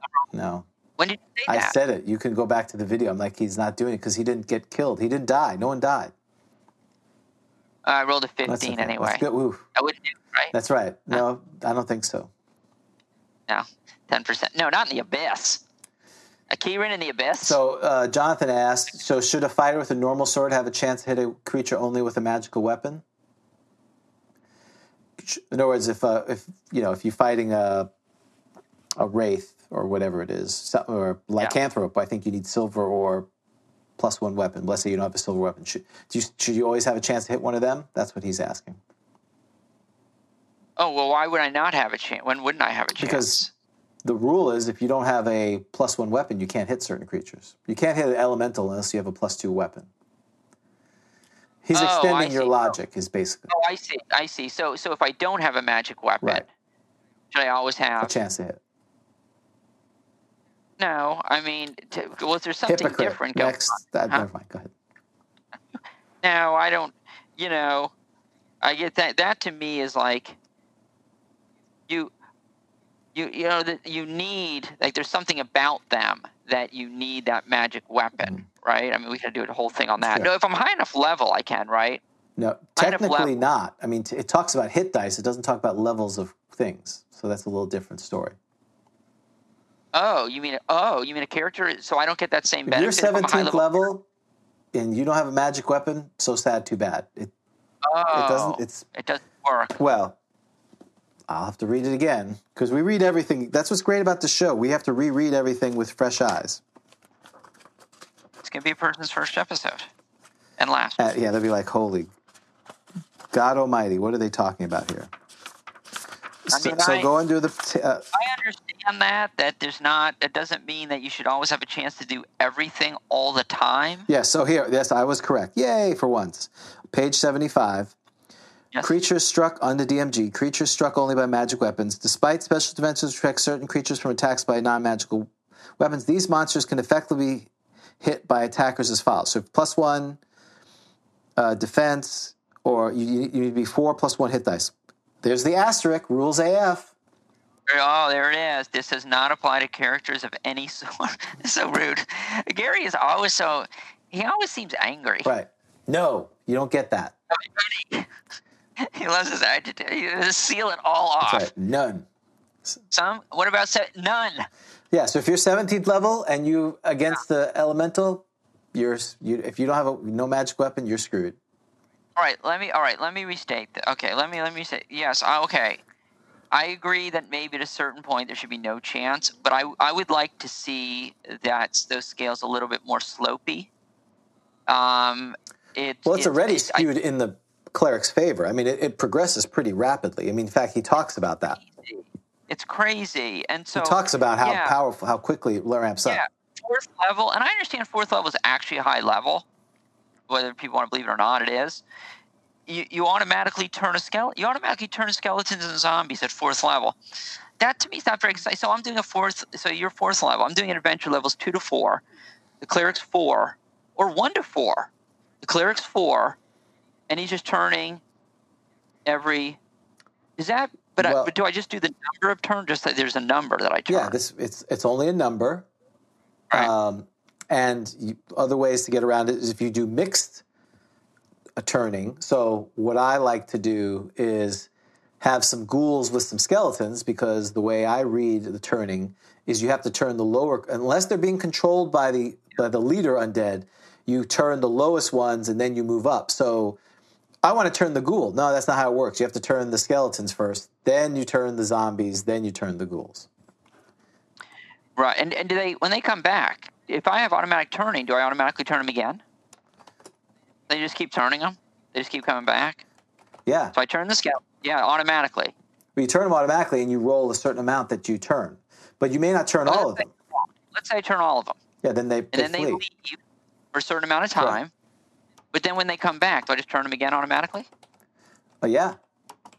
So I'm more troubled by not having a chance to turn. I think like first level I would rather see like a lot of more, like the combat tables on level 1 cleric. I'd like to see like a Ghast and a Wraith get a 20 and a 20 as well, perhaps, but what else? Well, I would just do divine intervention at that point and at least give them a chance. It's actually a better chance than. That's right. You're so wimpy, a cleric. You have a better chance of divine intervention than turning that Wraith. Right. Do the divine intervention, and you pray for turning. That's all. So now you have a 10% chance, and that's in the rules. So you solve that problem. You don't have to do this giant thing. 10% chance of being sent something. Well, I'm going to expand it that you get some aid. It's a key run. Yeah, that's right. A small pet. Well, yeah, you get. Oh, I see. You get some aid, like a chance of turning. Right, like it's the small animal. Well, I don't know. I'll say small. It doesn't actually say small. It says an example. That's an example of that. Correct. The help that. Yeah. Right. So, straight 10% that some creature will be sent to his aid. Okay. Yeah, and that's all it says. So the creature could be an 8th level cleric. Well, that's true. Where are you at? What page? On the Deities and Demigods. Oh, okay. Because it's also in. That starts in DMG as well. Yeah, I went back to the. Yeah, it's where. That's on page 9 of the Deities and Demigods. So, the Deities and Demigods is really a good book. I mean, I haven't read. We kind of just look at the hit stats, but those first 15 pages in the last book is really good. People should look. Every cleric should be required reading for every cleric to read that part. So, all right, but I'm probably going to stick with the turning tab. I'm not going to. It's not the kind of article that appeals to me. Right. That's just changing by the book. I don't like the cleric turning table very well, but I don't think it has enough of a problem. It's not so broken that I would want to actually replace it. I have a pretty high standard for replacing or ignoring. All right, so I skipped the Top Secret, though. Top Secret's a great game. Next is Oriental Magic Items, which is interesting, and Bazaar of the Bizarre. This is under, and Helms of Changes. So, Helms of Changes is mildly entertaining. I like the one. I think it was an Ed Greenwood helm, where it causes the victim to repeat the same action that they just did. They keep repeating it. So I guess you want to cast it at a point in time when they've done something. Oh, that's Nildis Wand of Endless Repetition. Oh yeah, right. So that I thought that was entertaining. So that was funny. I didn't, the Oriental. I didn't ever use Oriental Adventures, so I didn't. So Oriental items wouldn't be of great interest to me. Yeah, but always looking for different things because, again, that's the challenge. Everyone's played D&D. If they're an old school player, they know all the magic items. They know them better than you. Throw something new out. That's always fun. Okay, about other stuff. I'm only looking for the D&D specific. Well, did you see the request for priests, real life clerics to write in? Oh, here, yeah, I just see this. Read that. That was great. Okay, so I forgot about this. Not that long. If you're a player of D&D or AD&D who's also a member of the clergy of any organized religion, or if you're a layperson who knows of such an individual, TSR is seeking opinions and observations about the games from members of the clergy or players or dungeon masters, or from men and women who have careers in association with religion, possess firsthand knowledge of the game's helpful, positive influence to those who play. Personnel at TSR will communicate the information received from the clergy to the wholesale and retail business around the world, which market D&D and AD&D game merchandise. The merchants will pass this information received and prospective purchasers of the game materials. Observations may be submitted in any form the respondent desires. The important thing is to respond regardless of how much you have to say or how well it's worded, and then they give the address. So I wonder if they're still taking things at P.O. Box 756, Lake Geneva, Wisconsin. So this was just hilarious to me. So obviously, they're trying to fight the satanic panic. And on page 49, buried in the thing. Right? So I would love to know how many. Should ask Tim Cass this. Well, he was gone by this point. Oh, yeah, it's true. This would be Jake Cass. Yeah, we'd have to ask Jake, someone like that. So that would be great. I just have this image of a cardboard cutout, life-size cardboard cutout of a priest in Walden Books, saying, I play D&D every Sunday, or something like that. After Mass, I've trapped the soul of various creatures. Yeah, I'm a 20th level archmage who goes to the market and traps souls. I battle evil. That's right. I only fight the good guys. That'd be funny if the priest was like a lawful evil character. Right. He's like, I get it out of my system. Well, that's so I had my youngest son was going to a youth group, and the youth pastor, he's like, hey, you want to play? I said, hey, I'll run a game because we played board games. I was like, hey, do you want to play D&D? Sure. He's like, I'm like, what alignment are you going to be? Lawful evil. I'm like, you're going to be lawful? He's like, yeah, I have to be good all the time. I want to be lawful evil. So yeah, it's very cathartic. There you go. Exactly. That's a letter. That's right. You could have written that. I couldn't write. I'm not part of the clergy. I could have said. I know, but you had an experience with one. This was 4 years ago. It's a little late, but.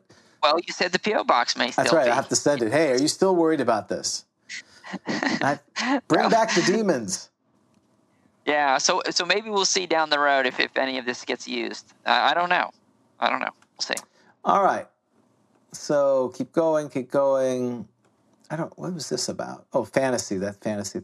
So now a lot of these are the back part of the articles. Yes, it drives me crazy. Which is super annoying. I hate it. It is super annoying, isn't it? Continued on page. Why do they do that? I don't understand the purpose of that. It drives me crazy. Yeah, they did some reviews. I think the last thing is the monster thing, the bestiary. None of those monsters I thought were very interesting. The fire-eyed lizard, meh. The fire-eyed lizard. The flit. Well, one of them hates magic and would come and try to get your magic. Didn't a creature like that make it into the Monster Manual 2, perhaps? Weren't there these creatures that come, they sense magic? Yeah, we were just talking about that. Yeah. They were the ecologists. I think that was in Fiend Folio, actually. Okay.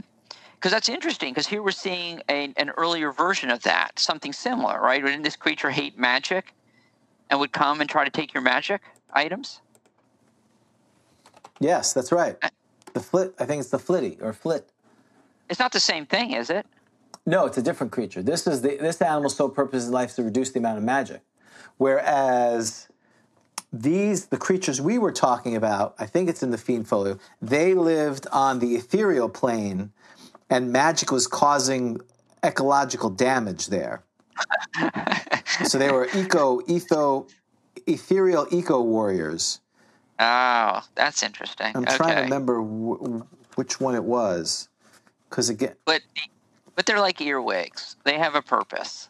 that's Correct. right. Well, nature abhors a vacuum. That when they're designed to reduce magical power. The Terathran. That's the one we did. The Terathran. Okay. And they come to the prime material plane because they notice mad disturbances that come from magic users responsible in the prime material plane doing magic. So that was magic users using magic. Right. This is just general magic in general. Or what did the Terathan do to the magic user? He took them away. Remember, he imprisoned them. Oh, gosh. He would take them away and steal them. That's really bad. Putting a soul gem. Right. Soul gem. Yeah, basically imprisoned them.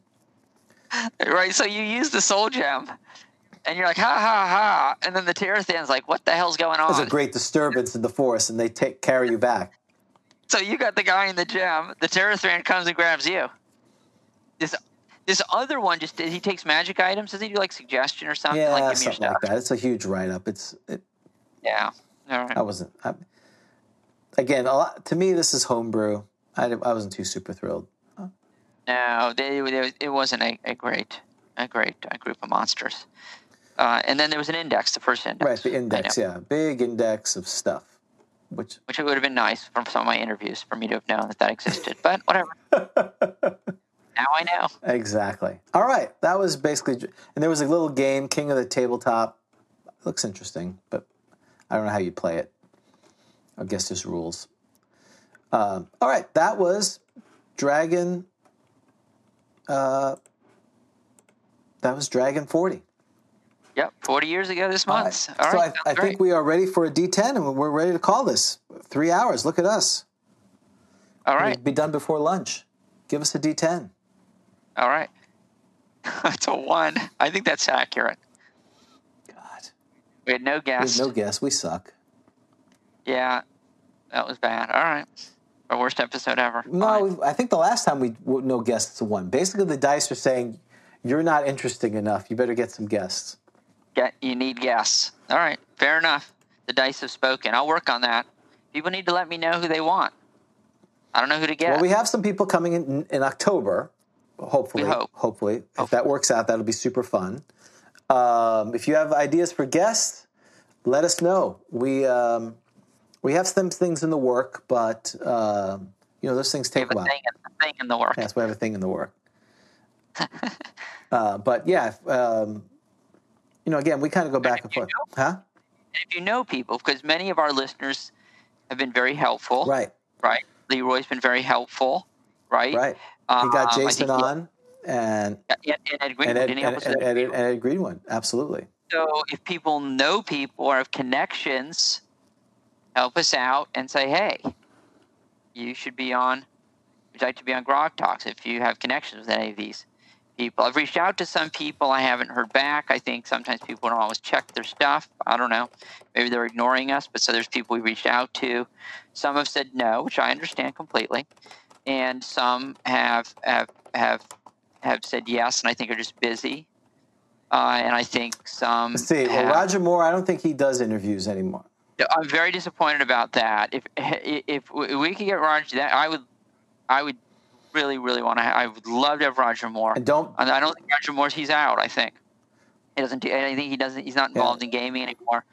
I think that's a no. John Peterson. Yeah, is that playing at the World? Yeah, that'd be great. Yeah. Someone knows it. I'd be happy. Darlene, we'd love to have Darlene on. So does somebody know John Peterson? Is that what they're saying? No, they're suggesting people. Okay. I can ask. John Peterson would be great. Darlene would be great. I mean, Darlene was on Carlos's show. So Darlene would be great. Okay. These are good some ideas. of it is if we reach out to them and we don't have any connection to people, it's sometimes it gets, it's like everyone's email. They just go ignore, delete. So I would like to have Len Lakofka on the show. Right. If anyone has a connection with Len Lakofka, I'd love to have Len on the show. Yep. Those would be great folks, but it's hard when we don't have a connection to them because they get requested from a lot of folks.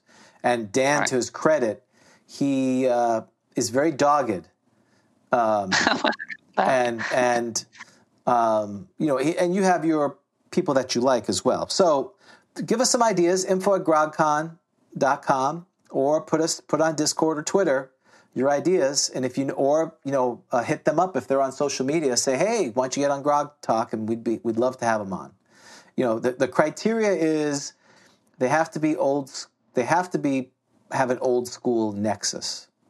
They either have to, like John Pearson, he's wrote about role playing, so that's fine. Or they did something back in the day. Again, we're not 5e bigots or anything, but it's just that's not what we do. So we don't have that history.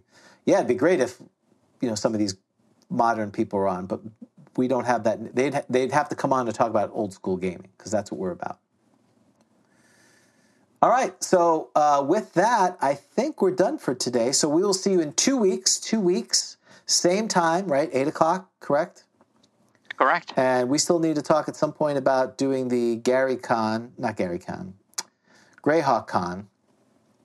Right. So maybe next weekend we can work on that because once we post the game, hopefully you guys will come play with us in the first week of October over there in Greyhawk Con.